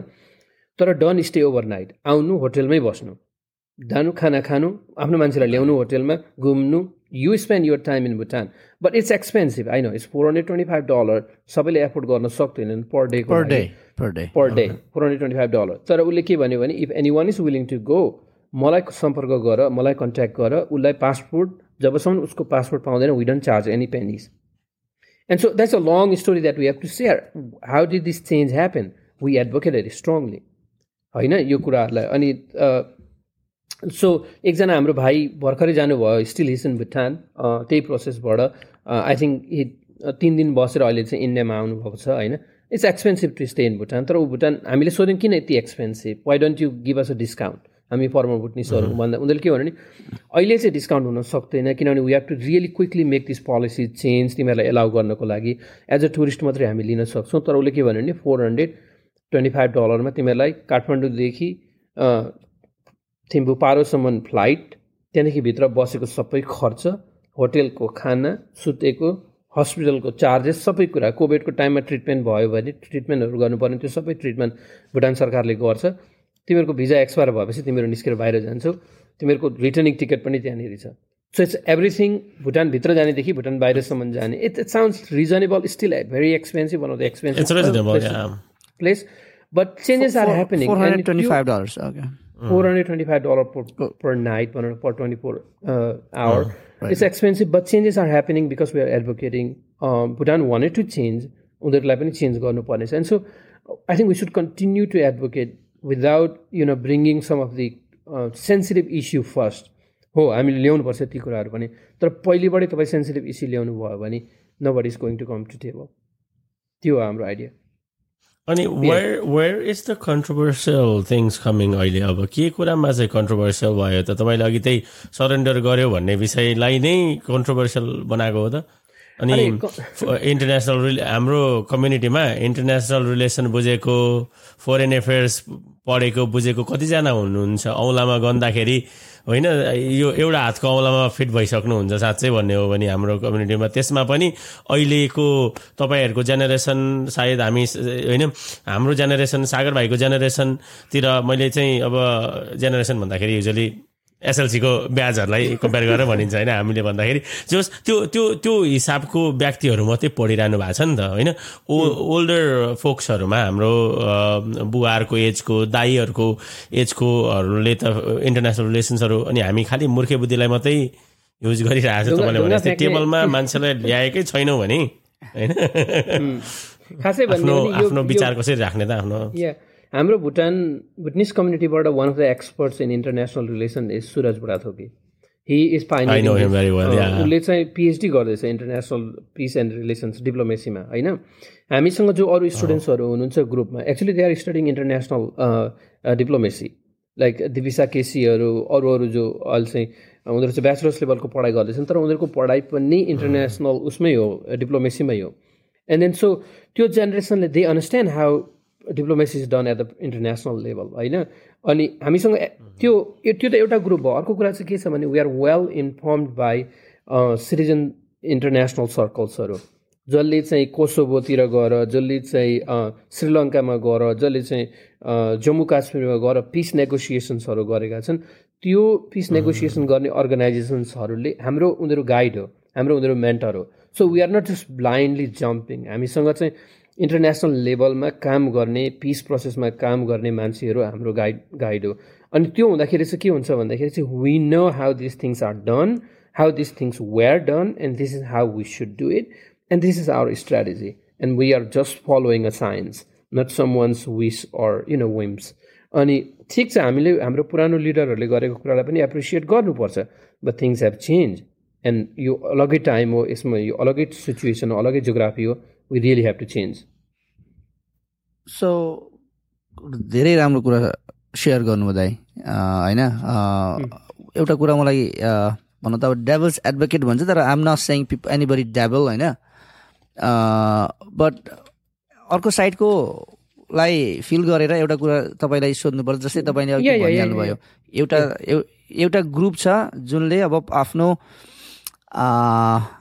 अनफर्चुनेट सिचुएसन जस्तो जे अब एज अ भिक्टिमले फिल गरेको कुरालाई असाइड राखेर टेबलमा आएर गर्ने कुराहरू भयो भने एउटा ग्रुप यो छ कि हामीलाई जे भयो त्यो हिस्ट्री हामीले बोल्दैनौँ त्यो कुरा हामी पब्लिकली ल्याउँछौँ किताब छपाउँछौँ जसरी तपाईँले जुन ग्लोबल लेभलमा इनिसिएटिभ छ त्यसरी नै हामीलाई भएको पिरमार्का चाहिँ हामी ग्लोबल लेभलमा हाम्रो इस्यु चाहिँ पुग्नुपर्छ भन्ने ग्रुप पनि छ होइन त्यो चिज जसले चाहिँ एभ्री अब अर्गनाइजेसनको कुराहरू कस्ता इनिसिएटिभले हामी भुटान जान खोज्यौँ भुटानमा कुन गाउँमा कतिजना मान्छे मरे कतिजना चेलीहरू बलात्कृत भए त्यो ग्रुपको एउटा एक खालको हाम्रो कालो हिस्ट्री चाहिँ हामीले चाहिँ बाहिर ल्याउनै पर्छ यो जसरी हुन्छ यो माथि ल्याउनै पर्छ भन्ने एउटा ग्रुप छ दस्तावेज बनिरहेछ भनौँ न तपाईँले कन्फ्लिक्ट यो डाउन द लाइन ओपन गरे पनि यी कुराहरूले भुटनिसैबाट यी कुरा पनि निक्लिन्छन् अब त्यसलाई पनि रङ भन्न सकिँदैन उनीहरूले पनि अब हाम्रो हिस्ट्री सेभ गर्ने भन्ने कुरामा हुनुहुन्छ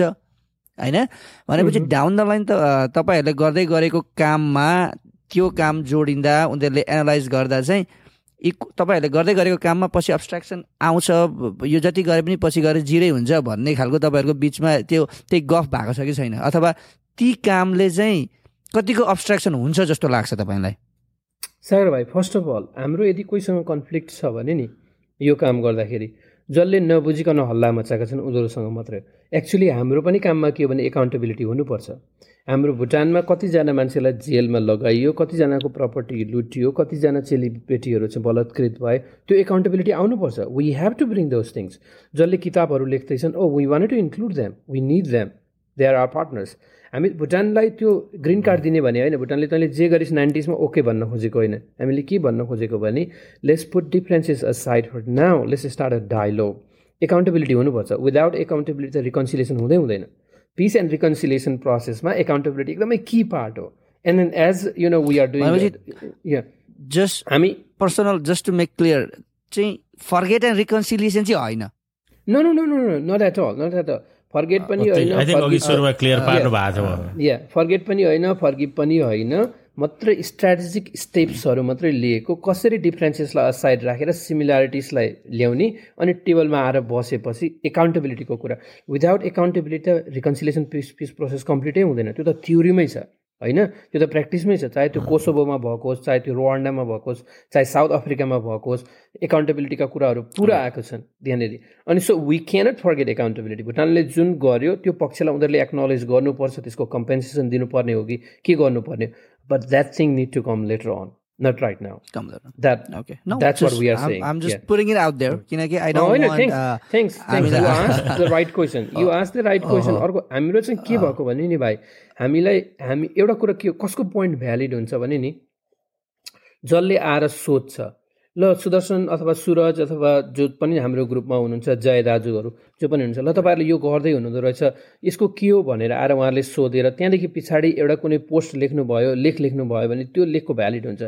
हावाको तालमा पोस्ट लेखेर अनि त्यहाँदेखि कहीँ माइक्रोफोन बोकेर हल्ला मचाउँदाखेरि त्यो भ्यालिड हुँदैन क्या। त्यो साथीहरूले चाहिँ हामीलाई अप्ठ्यारो बनाउँदैछन्, त्यति हो।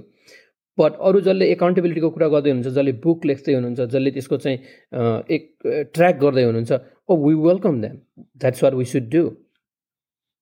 Okay, that's a good thing. हैन हामी सबैले इन सम सेन्स हाम्रो घरमा पनि कुरा हुन्छ, साथीभाइसँग कुरा हुन्छ, भुटानले हामीलाई जान दिए त एकखेप त घुमेर आउँथे भन्ने चाहिँ सबैलाई छ क्या मनमा। अब तपाईँले भने जस्तै जे भएको, अब नेपालमा जन्मेको 90s किड्सलाई त कथा सुने त हो नि त होइन, बाबाआमाले भएको दुःख जति भोग्नु भयो, दुःख भोग्नेले हामीले पर्सनली फिल गरिनौँ। बाबा आमाहरू 100%मा हुनुहुन्छ भने हामी अनेस्टली भन्नुपर्छ 90s को किड्स लगभग 50मा छ होला। त्यहाँदेखि पछाडिको 2000देखिको किड्सहरू अथवा यहीँ हुर्केको अहिले 10-12 अमेरिका आएको पनि 14-15 वर्ष भइसक्यो, उनीहरूलाई त आई डोन्ट थिङ्क अब सबैलाई जेनरलाइज चाहिँ गर्न चाहन्न, तर जुन खालको एउटा फिल कनेक्सन छ, आई डोन्ट थिङ्क त्यो पहिलाको हिस्ट्रीले, त्यो हाम्रो कुराले त्यो लेभलको इम्प्याक्ट सायद परेको छैन होला। तर अल्टिमेटली एटलिस्ट सोचेर के भन्छ, एकखेप त्यो देश कस्तो रहेछ हो, त्यो ठाउँ कस्तो रहेछ हेरेर चाहिँ आउन पाए हुन्थ्यो भन्ने सोच चाहिँ सायद तमाम भुटनिसमा छ जस्तो लाग्छ। र यदि तपाईँहरूको यो इनिसिएटिभले त्यो मात्रै खुल्यो भने पनि आइएम स्योर पैसा पर डे $400 मान्छेले त्यसलाई ठुलो मान्दैन। I'm sure lot of people will go होइन, ओपनली धेरै के भन्छ अब्जर्भेसनमा राखेर अथवा पुरै उनीहरूले चाहिँ निगरानी गरेर नगरेर ओपनली घुम्न दियो भने चाहिँ आइएम स्योर भुटानलाई पनि बेनिफिट हुन्छ टुरिज्मबाट होइन। अनि अब हामीले कति भुटनिसहरूले नेपाल जानुहुन्छ, हामीले त्यहीँबाट गर्न सक्छौँ नि, कति भुटनिस जानुहुन्छ नेपाल। त्यही प्रकारले आई थिङ्क स्मल कन्ट्री छ, भुटानलाई पनि I think lot of benefit हुन्छ, प्लस हाम्रो पनि पर्सनल इन्ट्रेस्टको कुरा, पर्सनल चाहेको कुरा गर्न घुम्न पाइन्छ। I think it's a win win situation होला जेनरली देख्दा, त्यस्तो लाग्यो मलाई चाहिँ सबैलाई। त्यो पनि हो। प्लस अब स्ट्रेटेजिकली एजेन्डाहरूलाई इन्टरनेसनल स्टेजमा ल्याउनु भनेको I think it's a big thing क्या। मैले अस्ति सागरभाइ हामीले कतिवटा एपिसोडमा कुरा पनि गऱ्यौँ क्या, all this time were always sharing our stories only के। अनि हाम्रो भोगाई सेयर गरिरहेछ, हाम्रो भनाइ मात्रै सेयर गरिरहेछ क्या, तर common agenda, common focus point बनाएर चाहिँ कसैले पनि काम गरेको छैन क्या होइन। अनि त्यो एउटा ग्रुपले 90s को के अरे लेट 80s को अर्ली 90s को इन्सिडेन्टहरूलाई डकुमेन्ट गरिरहेको छ उहाँहरूको। सागरले भने जस्तै अब उहाँहरूको एउटा एजेन्डा छ, अब त्यो एजेन्डा र तपाईँहरूको एजेन्डा मिक्स टुगेदर भएर इन्टरनेसनल स्टेजमा आउने हो भने चाहिँ होइन, I think I see really के भन्छ अब चेन्जेसहरू त्यसले इम्प्याक्ट पार्ने, इन्टरनेसनल स्टेजमा इम्प्याक्ट पार्नु भनेको चाहिँ नि एउटा ठुलो कुरा हो नि त होइन अघि तपाईँले भनेको इन्डियामा हाम्रै कतिजना साथीहरूलाई थाहै छैन कहाँ तिमीहरू के अरे क्याम्पमा बसेको ल क्याम्पकै आसपासको मान्छेहरूलाई पनि भुटानबाट आएको अरे तर के भएर आएको भन्ने कति मान्छेहरूलाई थाहा थिएन नि त होइन त्यो त्यस्तो थिएन भने अब अरूलाई त भुटान पनि यस्तो कन्ट्री हो र यस्तो गर्छ र यस्तो भएको थियो र भन्ने मान्छेहरूले उल्टा हामीलाई डाउटको नजरले हेरिदिन्छ त्यो हामीले स्टोरी सेयर गऱ्यो भने साँच्चै भन्ने हो भने होइन सो त्यो कुरा इम्प्याक्ट पार्नु चाहिँ I think it's a huge thing के अनि त्यो एजेन्डा मुभिङ फरवर्ड भयो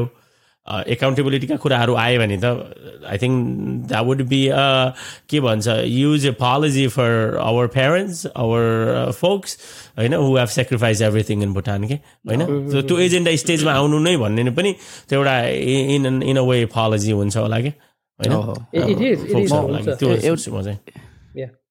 अघि सागर भाइले एउटा कुरा मलाई हजुर हाम्रो जुन यङ जेनेरेसनका भाइ बहिनीहरू छन् नि they are also somehow connected with Bhutan क्या भुटानसँग कनेक्टेड छ कही एङ्गलबाट हेर्दाखेरि एउटा कुरा के भन्नु छ भने यहाँ जन्मेको नानीहरूले they may have a different feeling because they are अमेरिकामा जन्मेको क्याम्पमा जन्मेको मान्छेहरू के हो भन्दाखेरि नेपालमा जन्मेको मात्रै हो क्या but technically they are all Bhutanese I-94 तपाईँले हेर्नुभयो भने सबै कन्ट्रीको I-94 सबै हाम्रो कन्ट्रीको भनेको सबैजनालाई I-94 इस्यु गर्ने कन्ट्री नै भुटान हो इस्युइङ कन्ट्री भुटान हो जुन देशको सिटिजन हुन्छ त्यसले मात्रै I-94 इस्यु गर्छ अर्को कुरा के छ भने ट्रमाको पर्सपेक्टिभबाट हेरौँ हामीलाई म एउटा इक्जाम्पल दिन्छु यहाँ कोलम्बस ओहायोमा because I don't want to identify some one's name or things like that म एउटा जस्ट विदाउट द आइडेन्टिफायर भन्न चाहन्छु एकजना वृद्ध हजुरबास हाम्रो त 3 जेनेरेसनसँगै बस्ने चलन छ होइन हजुरसँग नाति बस्दो रहेछ नाति स्कुलमा गएर चाहिँ एकदमै उसलाई चाहिँ मेन्टल हेल्थको प्रब्लम भएछ मेन्टल हेल्थको प्रब्लम हुँदाखेरि चाहिँ उसले थेरापिस्टसँग गएर के भन्यो भन्दा इभेन्चुली थेरापिस्टकोमा they end up going to therapist नानीले के भन्यो भन्दाखेरि चाहिँ मेरो ब्रेनमा भित्र चाहिँ आर्मी छ त्यसले मलाई बन्दुकले हिर्काउँछ भने नानी एकदमै सानो छ अन्डर 10 को नानी छ थेरापिस्टलाई त्यसो भन्छ and therapist was surprise and उनीहरू हाम्रोमा रिच आउट गर्यो इमेल लेखेर अनि त्यहाँदेखि यो के हो कसरी त्यो भएको भनेर वाट ह्यापन वाज हजुरबुवालाई भुटानमा आर्मीले टर्चर गरेको रहेछ हजुरबाले त्यो कहानी अरू कोही पनि मान्छे आउँदाखेरि सुनाउनु हुँदो रहेछ घरमा भेट्न आउने नानी अनि नानी हजुरबासँग हुर्केको हुँदाखेरि त्यो कहानी सुनेर नानीलाई त्यो 3rd जेनेरेसन इम्प्याक्ट भएको ट्रमाको विचार गर्नुभयो अनि अन्डर 10 को नानी म भन्दैछु त्यसो हुँदाखेरि हामीले भुटानसँग एपोलोजी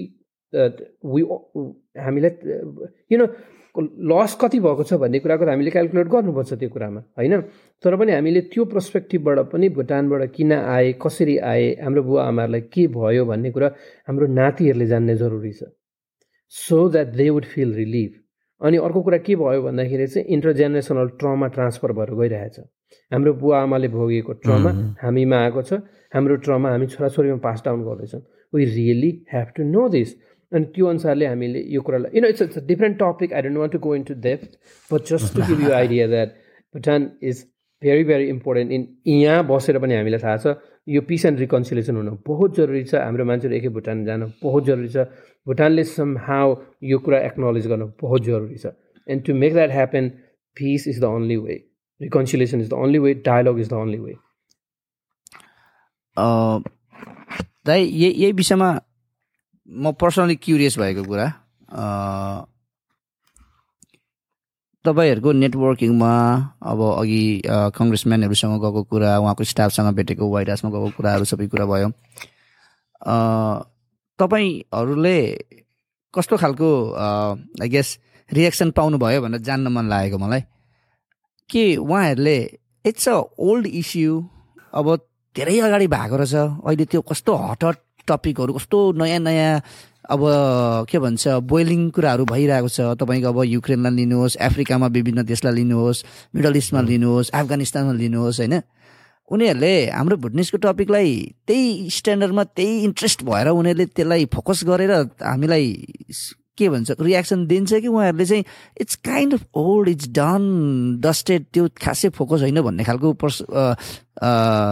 त छैन नि कस्तो छ जेनरली कसरी लिन्छ किनकि धेरै मान्छेहरूको पर्सपेक्टिभ त्यो पनि छ क्या इट्स अल डन तिम्रो सेटल भयो यहाँ आइसक्यो why you still talking about that भन्ने कसैको त्यस्तो छैन so they will take it seriously first of all जहाँ पनि हामी जतिवटा अफिसमा गयौँ हामीले 8वटा 9वटा 10वटा अफिसमा गयौँ होला अल टुगेदर इन्क्लुडिङ व्हाइट हाउसमा they will take it seriously and why they take it seriously is यो युएस गभर्मेन्टको चाहे त्यो डिपार्टमेन्ट अफ कङ्ग्रेस होस्, चाहे चाहिँ सेनेटमा होस्, चाहे फरेन रिलेसन कमिटी होस्, चाहे व्हाइट हाउसमा हो, उनीहरूका डिभिजन छन्।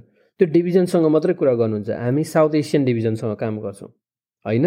त्यो उनीहरूको मिडल इस्टमा गर्ने अर्कै डिपार्टमेन्ट छ, उनीहरूको चाहिँ युक्रेनसँग गर्ने अर्कै डिपार्टमेन्ट छ, त्यसमा टचै हुँदैन। एन्ड किनभने उनीहरू चाहिँ साउथ एसियन डेस्क हो, साउथ एसियनको कन्फ्लिक्टको एरियामा हेर्छ।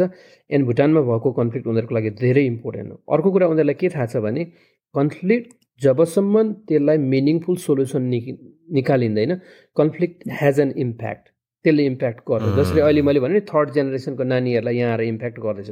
So from that angle they take it seriously. मैले अघि पनि भाइहरूलाई सेयर गरेँ नि होइन, मान्छेहरू हाम्रो कहानी सुनेर उनीहरू रुनुपर्ने केही जरुरी थिएन नि होइन व्हाइट हाउसभित्र। अनि अथवा फरेन रिलेसनको जुन अफिस छ त्यहाँनिर, because our issue is burning, our issue is live right now, अहिले भइरहेको छ हाम्रो इस्युहरू। त्यसो हुँदाखेरि दे टेक इट सिरियसली। उनीहरूले चाहिँ एकदमै पोजिटिभली लिएका थिए and they continue to advocate on our behalf, जसरी पनि गर्नुपर्ने। अब कतिवटा डिटेल आई क्यानट सेयर होइन यहाँनिर, but they continue to do that one and it's important. अर्को कुरा के हुन्छ भन्दाखेरि चाहिँ हजुरहरूले बुझ्नुभएको छ, it's a matter of their constituency also. यहाँ हामीले सेनेटर ब्राउनको अफिसमा गयौँ, यहाँको जुन हाम्रो कङ्ग्रेसकोमा गयौँ, एन्ड देनदेखि they take it seriously because it's about their constituency.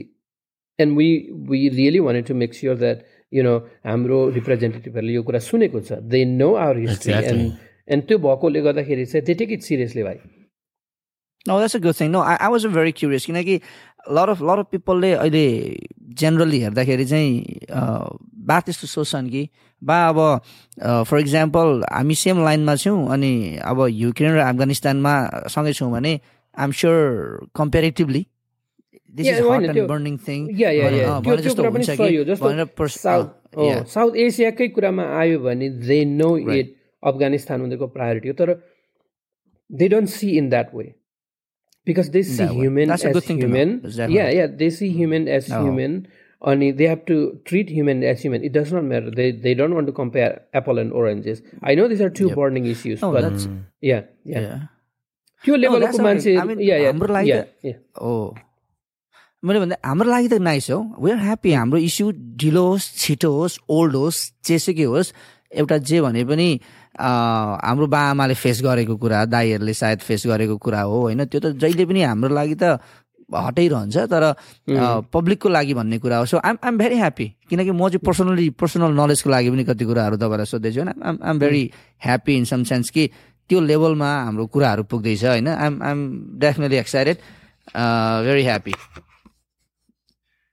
Great. I think अब हामी अलमोस्ट 1 आवर जति बस्यौँ होइन। सागरको ब्याट्री गुल भयो भने पनि स्टे अन अडियो सागर होइन, किनभने इन्ट्रेस्टिङ गफ भइरहेछ।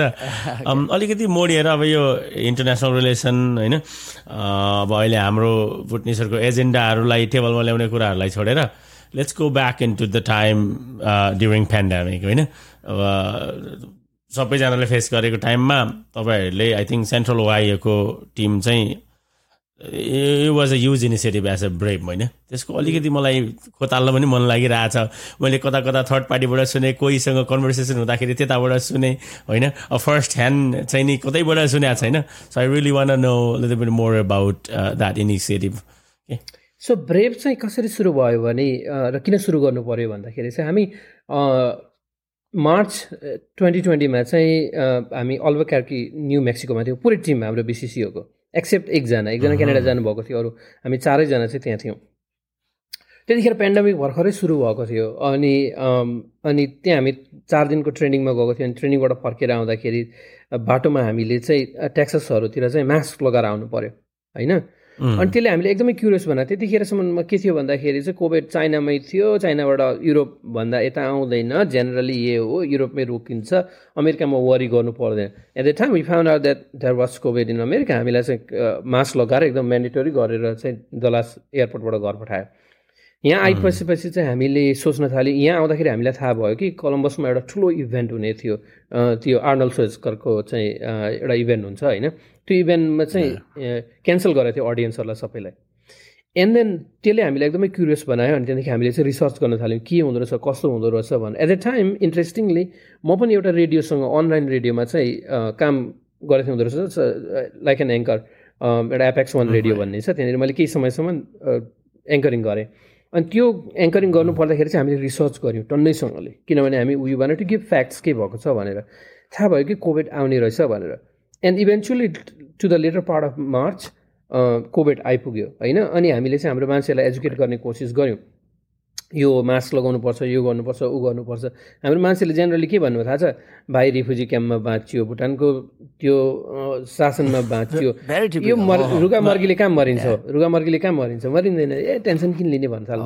And but we are aware as a researcher, मलाई थाहा भयो होइन, म रिसर्च आर्टिकलहरू पढ्दै थिएँ यसको कतिको इम्प्याक्ट हुन्छ भनेर।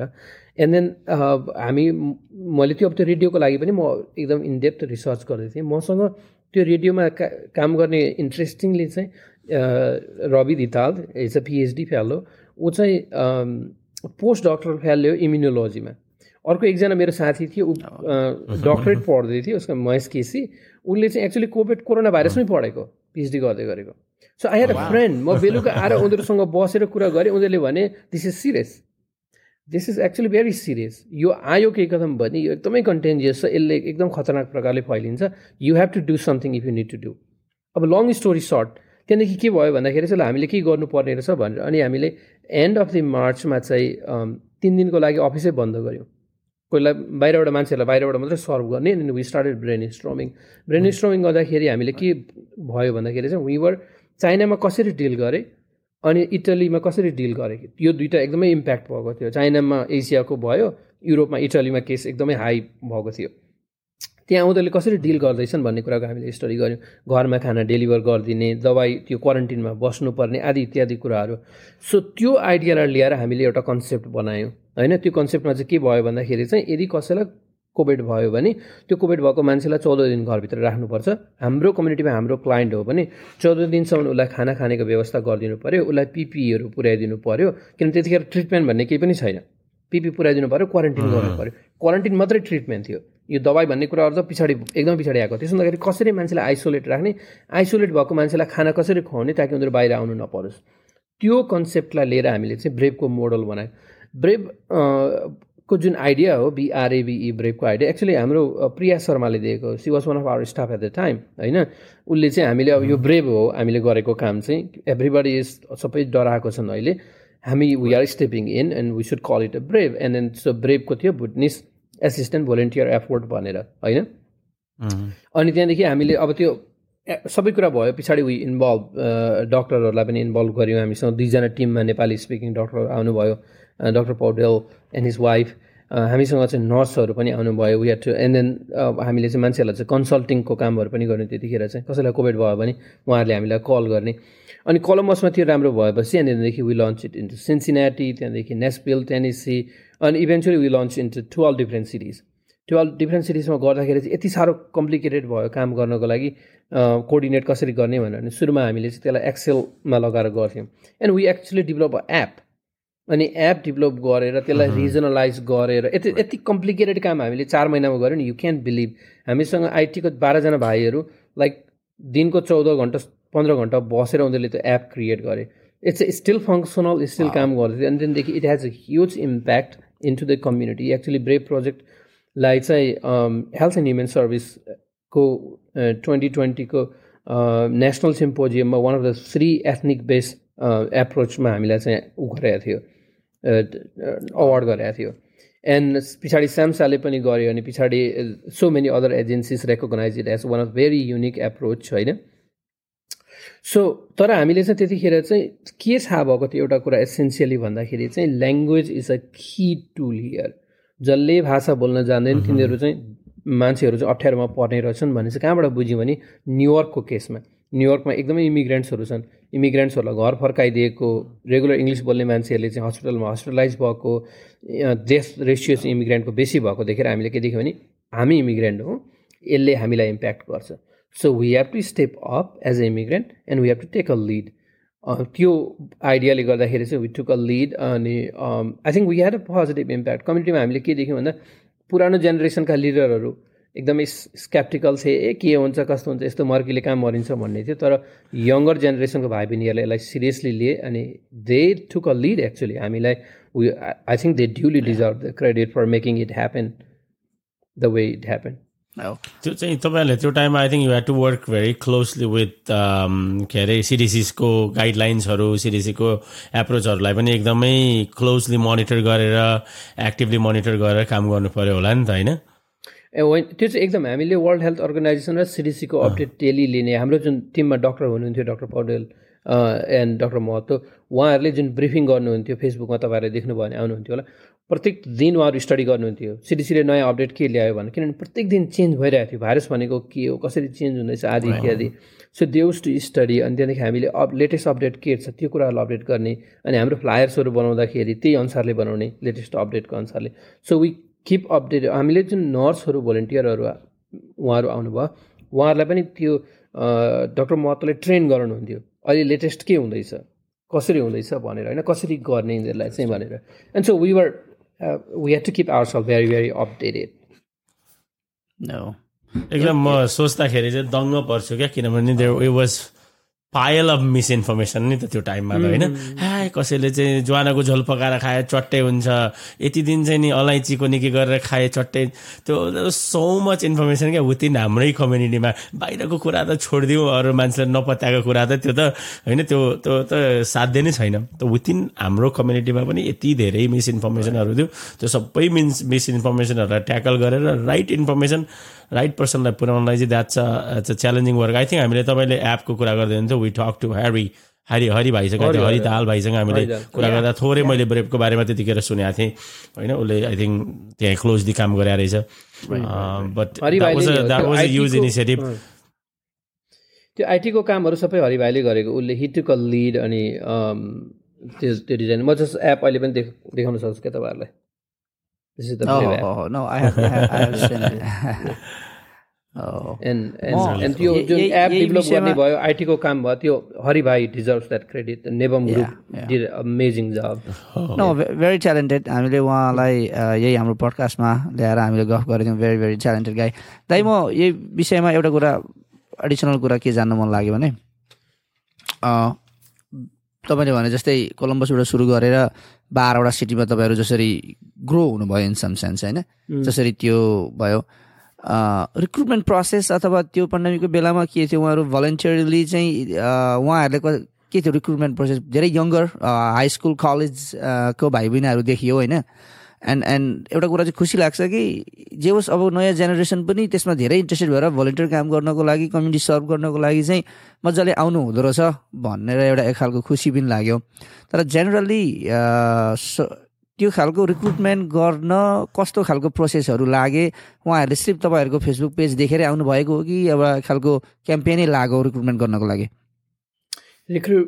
That's a great question often time confusion पनि हुन्छ त्यो कसरी रिक्रुटमेन्ट भयो भनेर होइन but they played a amazing role हाम्रो रुल के थियो भने if you wanted to start if you see what we are doing and if you think you wanted to do it contact us होइन हामीलाई contact गर्दाखेरि हामीसँग तिमीहरूसँग at least 5 जना volunteer चाहिन्छ यो प्रोग्राम सुरु गर्नको लागि 5 जना भोलिन्टियरमा तिम्रो ग्रुपमा 2 जना नर्स हुनुपर्छ अरू जो भए पनि हुन्छ 18 वर्षदेखि माथिको हुनुपर्छ so when ever they have a 5 people they would call us often time when they call they would उनीहरूसँग अलरेडी 12 जना 18 जना पिट्सबर्गसँग त 36 जना थियो भोलिन्टियरहरू दे आर इन्ट्रेस्टेड अनि डाइरेक्टली भोलिन्टियर हामी चाहिँ के गर्छौँ भने हाम्रो प्रोसेस थियो त्यतिखेर त्यो प्रोसेस चाहिँ के भने वन्स 5 जना भइसकेपछि they have to take 2 mandatory training before we launch the program एउटा चाहिँ के थियो भन्दाखेरि चाहिँ एकाउन्टेबिलिटीको यसमा इन्फर्मेसन आउँछ प्राइभेट इन्फर्मेसनहरू आउँछ त्यसको एकाउन्टेबिलिटी कसरी राख्ने होइन त्यसको विषयमा पुरै हामी सबैलाई हिपाको ट्रेनिङ दिन्थ्यो हिपा कम्प्लायन्स गरेर अनि सेकेन्डमा चाहिँ रिसोर्सहरू कसरी जुटाउने रिसोर्स डिस्ट्रिब्युसन कसरी गर्ने अनि त्यो एप कसरी युज गर्ने एपको सिस्टमलाई कसरी चलाउने त्यो 4 घन्टाको ट्रेनिङ सबैले लिनुपर्ने प्लस त्यो 2 जना ग्रुपमा नर्सहरू हुनुहुन्छ त्यो नर्सहरूले एडिसनल स्क्रिनिङ कसरी गर्ने भनेर चाहिँ हाम्रो डक्टरको टिमले उनीहरूलाई ट्रेनिङ गर्नुहुन्थ्यो वन्स उनीहरूले कलेक्टिभली त्यो टिमले करिब 5 आवर्सको ट्रेनिङ गरिसकेपछि अनि उनीहरूको आफ्नो आफ्नो रोल हुन्थ्यो ट्रान्सपोर्टेसनको एकजनाले रोल लिने रिसोर्सको एकजनाले रोल लिने नर्सको एकजनाले रोल लिने स्क्रिनिङको एकजनाले रोल लिन्छ अनि once they are ready we would launch that one अनि त्यो भएर त्यो सिस्टमेटिक हामीले त्यो चाहिँ एकदमै बनाएको जस्तो के हुन्छ भन्दाखेरि चाहिँ तपाईँ नम्बर दिनुहोस् ग्रान्ड ऱ्यापिडमा कल गरेपछि पहिला स्क्रिन गर्नेले कल लिन्छ त्यहाँ मेथड छ कसरी लिने भनेर अनि त्यहाँदेखि it goes into two directions. Resource चाहिएको हो कि medical चाहिएको हो कि, and how we coordinate with each other. And त्यो सबै training दिएपछि they would be ready and then we could just launch it. Yeah, that's so quick. Simple initiative community मा सुरु भएको but a larger scale operation भइरहेको अरे के पछि गएर really good. होइन प्लस भलन्टियरली त्यसरी आफैले ग्रुप बनाएर भाइ बहिनी अब ठुलै मान्छे पनि नर्सहरू पनि होइन आफ्नो काम गरी भलन्टियरली त्यसरी आएर हामी गर्छौँ भन्ने लिनु त इट्स सो कमेन्डेबल हो फेरि definitely younger high school college होला मोस्टली हाई स्कुल कलेजको भाइ बहिनीहरूले it's great. That's one of the spirit that I like about new generation के एउटा त्यो spirit चाहिँ हैन एकदम voluntarily come forward गर्ने निस्वार्थ like there is no के भन्छ हिडन उहरू छैन के त्यसमा एकदम निस्वार्थ भएर ठ्याक्क अगाडि आएर काम गर्ने त्यो चाहिँ I think they are very well melded into American Canadian society जस्तो लाग्छ के त्यो देख्दाखेरि चाहिँ हैन त्यस हिसाबले चाहिँ के रुल्सहरुले डिसिप्लिनले बाँधेको चाहिँ That's really good. We are definitely there getting end हैन कति रमाइलो गफ आज फेरि है सारै कतिखेर टाइम गयो थाहै पाएन कति धेरै एउटा टपिकमा मज्जाले गफ गर्न पाए सारै खुसी लाग्यो दाइ आज धेरै खुसी लाग्यो म आइम श्योर छवि दाइको पनि केही अन्तिम क्वेशनहरु छ होला म क्वेशन त धेरै छन् तर अब धेरै लामो पार्यो भने फेरि सुन्ने हेर्नेलाई पनि फेरि अब धेरै लामो रहेछ मलाई हेर्दैनन् कि भन्ने पनि हुन्छ हैन त्यो आफ्नै ठाउँमा छ होपफुली म तपाईलाई धेरै क्वेशनबाट अब अन्तिम झन्डै र्याप अप गर्दै के सोध्न चाहे भने कमिङ ब्याक टु तपाईले अहिले गर्दै गरेको as a executive director BCCO मा के छ अबको फ्युचर प्रोग्राम्सहरु के कसो ल्याउनु हुँदैछ के कसो गर्नु हुँदैछ हैन अनि के कस्ता कामहरु अहिले भइरहेका छन् त्यो विषयमा अलिकति भनिदिनुस् न त सो अहिले चाहिँ हाम्रो जनरली हामी चाहिँ हेल्थ एन्ड वेलनेसमा फोकस छौं अघि पनि मैले भनिहालेँ 5 इयर्स भयो हामी एकदम हेल्थ एन्ड वेलनेसमा मात्रै फोकस छौं अरु काम गर्दैनौं हामी आउने प्रोजेक्टहरु पनि हाम्रो हेल्थ एन्ड वेलनेसमै फोकस छ मेन्टल हेल्थ काउन्सिलिङ हामीले फर्मल्ली काउन्सिलिङ सुरु गरेका छैन we are in a process to start counselling अब हामीसँग अलरेडी एकजना social work licence social work छन् स्टाफमा and hopefully I will get my licence to very soon अनि त्यो भएपछि 2 जना हुन्छ अनि त्यहाँदेखि हामी काउन्सिलिङको प्रोसेस सुरु गर्छौँ होला त्यो एउटा प्रोजेक्ट छ अर्को प्रोजेक्ट भनेको बिसाइड अहिले हाम्रो जेनरली जुन अघि मैले भनेको क्याटेगोरीको मान्छेहरूको केस म्यानेजमेन्टको कुराहरू हामी गर्छौँ अनि अरू प्रोजेक्ट्सहरू छ जो मेन्टल हेल्थमा इम्प्याक्ट भएको हुन्छ उहाँहरूलाई आउटरिचहरू गराउने केस म्यानेजमेन्ट गराउने आदि इत्यादि प्रोजेक्ट्सहरू छन् तर यो बिचमा हामीले अर्को एउटा ठुलो प्रोजेक्ट चाहिँ लन्च गर्ने प्रक्रियामा छौँ त्यो hopefully that will happen but it's a bigger one I don't it's too early to make that announcement hope that will happen यदि भएन भने माफ गरिदिनुहुन्छ होला सुन्ने मान्छेहरूले त्यो चाहिँ हामी we are starting a free clinic यो होपफुली न्यू इयरमा फ्री क्लिनिक त्यसमा चाहिँ हामीसँग 5 जना डाक्टरहरूले साइन अप गरिसक्नुभयो उहाँहरूले फ्रीमा सर्भिस प्रोभाइड गर्नुहुन्छ स्पेसली हाम्रो कम्युनिटीमा के छ भन्दाखेरि चाहिँ हेल्थ केयरको विषयमा मान्छेहरू हस्पिटल नजाइदिने प्राइमेरी केयर छैन उहाँहरूको कतिजनाको हेल्थ इन्सुरेन्स पनि छैन कतिजनाले चाहिँ हेल्थ इन्सुरेन्स भएर पनि डाक्टरकोमा जानुहुन्न किनभने डिडक्टिबल एकदमै $5,000-6,000 डिडक्टिबल छ and they don't go doctors अनि त्यो हुँदाखेरि उहाँहरूको क्वालिटी अफ हेल्थ एकदमै खस्ता भएको छ हामीले त्यो देखेका छौँ अनि त्यसलाई त्यो बेरियरलाई कसरी अनि अर्को कुरा के छ भन्दाखेरि जेनरली जुन हेल्थ केयर भित्र छ नि त्यो अलिकति वेस्टर्न कल्चरमा हाम्रो मान्छेहरू फिट हुन सक्नु भएको छैन क्या हाम्रो हेल्थ केयरको मोडल अलिकति डिफ्रेन्ट छ क्या त्यो पनि बेरियरहरू धेरै कुरा छ त given a short amount of time हामीले त्यो बुझेर चाहिँ we are planning to launch a free health clinic twice a month हुन्छ सुरुमा अनि त्यहाँदेखि any one either under insured or uninsured मान्छे elderly population can come to that clinic they will get a primary care for free अनि त्यहाँदेखि and then we will हामी अरू पार्टनरहरू build गर्दैछौँ उहाँहरूलाई रेफर गर्ने त्यो क्लिनिकहरूमा पठाउने अनि त्यसको चाहिँ इनिसिएटिभ चाहिँ हाम्रो एकजना डक्टर जो चाहिँ हाम्रो BCCको बोर्डमा बोर्ड अफ डाइरेक्टर पनि हो उहाँ चाहिँ ओएससीमा फिजिसियन उहाँले त्यसलाई चाहिँ इनिसिएट गर्दै हुनुहुन्छ उहाँ चाहिँ इन्डियाबाट हो ओरिजिनल्ली चाहिँ तर उहाँहरूले MBBS चाहिँ नेपालबाट गरेको अनि उहाँको फ्यामिली कनेक्सन्सहरू भएकोले गर्दा she speaks Nepali very well अनि उहाँले इनिसिएट गर्दै हुनुहुन्छ तर हामीसँग already we have 5 physicians we have nurses we have students who wanted to volunteer so this is going to be another brave project hopefully. And in January, I guess we'll launch it. And त्यतिखेर फेरि कुरा गरौँला यसको डिटेलमा. There are many details, it takes a lot to really एउटा preclinical launch गर्नको लागि. I'm just learning it. अनि still finger crossed, hopefully it will happen. That's a big thing coming up. Yeah. Definitely there. Great news. And all the best. Hopefully अब तपाईले भनेका कुराहरू सबै साकार हुन् हैन चाँडै नै. So that people can reap the benefit हैन. अब कतिजनाले चाहिँ नि लिन पाउनु भएको छैन के कारणले त्यो बेनिफिट चाहिँ नि लिन पाउनुहोस् भन्ने हो छ. सागर, I think we're coming to an conclusion. So before we depart actually हामीले त्यस्तो केही कुरा छुटायौं कुनै विषय वस्तुलाई चाहिँ नि भाइहरुले पोइन्ट आउट गर्नुभएको भए maybe we can talk about it भन्ने त्यस्तो छ भने दाइ let it out हैन, let it out. Otherwise we'll conclude अनि त्यसपछि मैले कन्क्लुड गर्नु होला, लामो भयो कुरा गर्दाखेरि त रमाइलो कुरा गर्न सकिन्छ. तपाईहरुले यसलाई 3वटा एपिसोड पनि बनाउन सक्नुहुन्छ. There is so much to say, but thank you. मैले भन्ने कुरा त्यो हो कि thank you. What you are doing is very important. यो एडभोकेसी को एरियामा, एजुकेसन को एरियामा, अवेयरनेस को एरियामा हामीले कसै न कसैले एकजनाले माइक्रोफोन उठाउनै पर्ने हुन्छ. And you have taken this responsibility. यहाँ पनि धेरै फिङ्गर पोइन्टिङहरू हुन्छन्, यताउता हुन्छन्, but this is one of the services that our community needs. हामीले अझै इङ्ग्लिसमा पनि गर्न सक्नुपर्ने. अहिले हामीले चाहिँ त्यसलाई चाहिँ हाम्रो लार्जर अडियन्सलाई एजुकेट गर्नको लागि. And what you have initiated is great. भाइहरूलाई just to give you an idea, हामी अर्को एउटा पोडकास्टको पनि आइडियामा काम गर्दैछौँ सानो भाइ बहिनीहरूलाई इन्भल्भ गर्नको लागि. And I don't want to announce one program after another. त्यो चाहिँ हाम्रो एकजना कलम्बस डिस्प्याचमा पत्रकार हुनुहुन्छ पिटर गिल भन्नेले. And then if that happen will let you know. त्यो चाहिँ सानो भाइ बहिनीहरूलाई, हाई स्कुलको भाइ बहिनीहरूलाई इन्भल्भ गराएर उनीहरूलाई पोडकास्टहरू बनाउने भन्ने. So we have to do it. You are doing an amazing job. Continue doing it. Thanks for having me. Good night.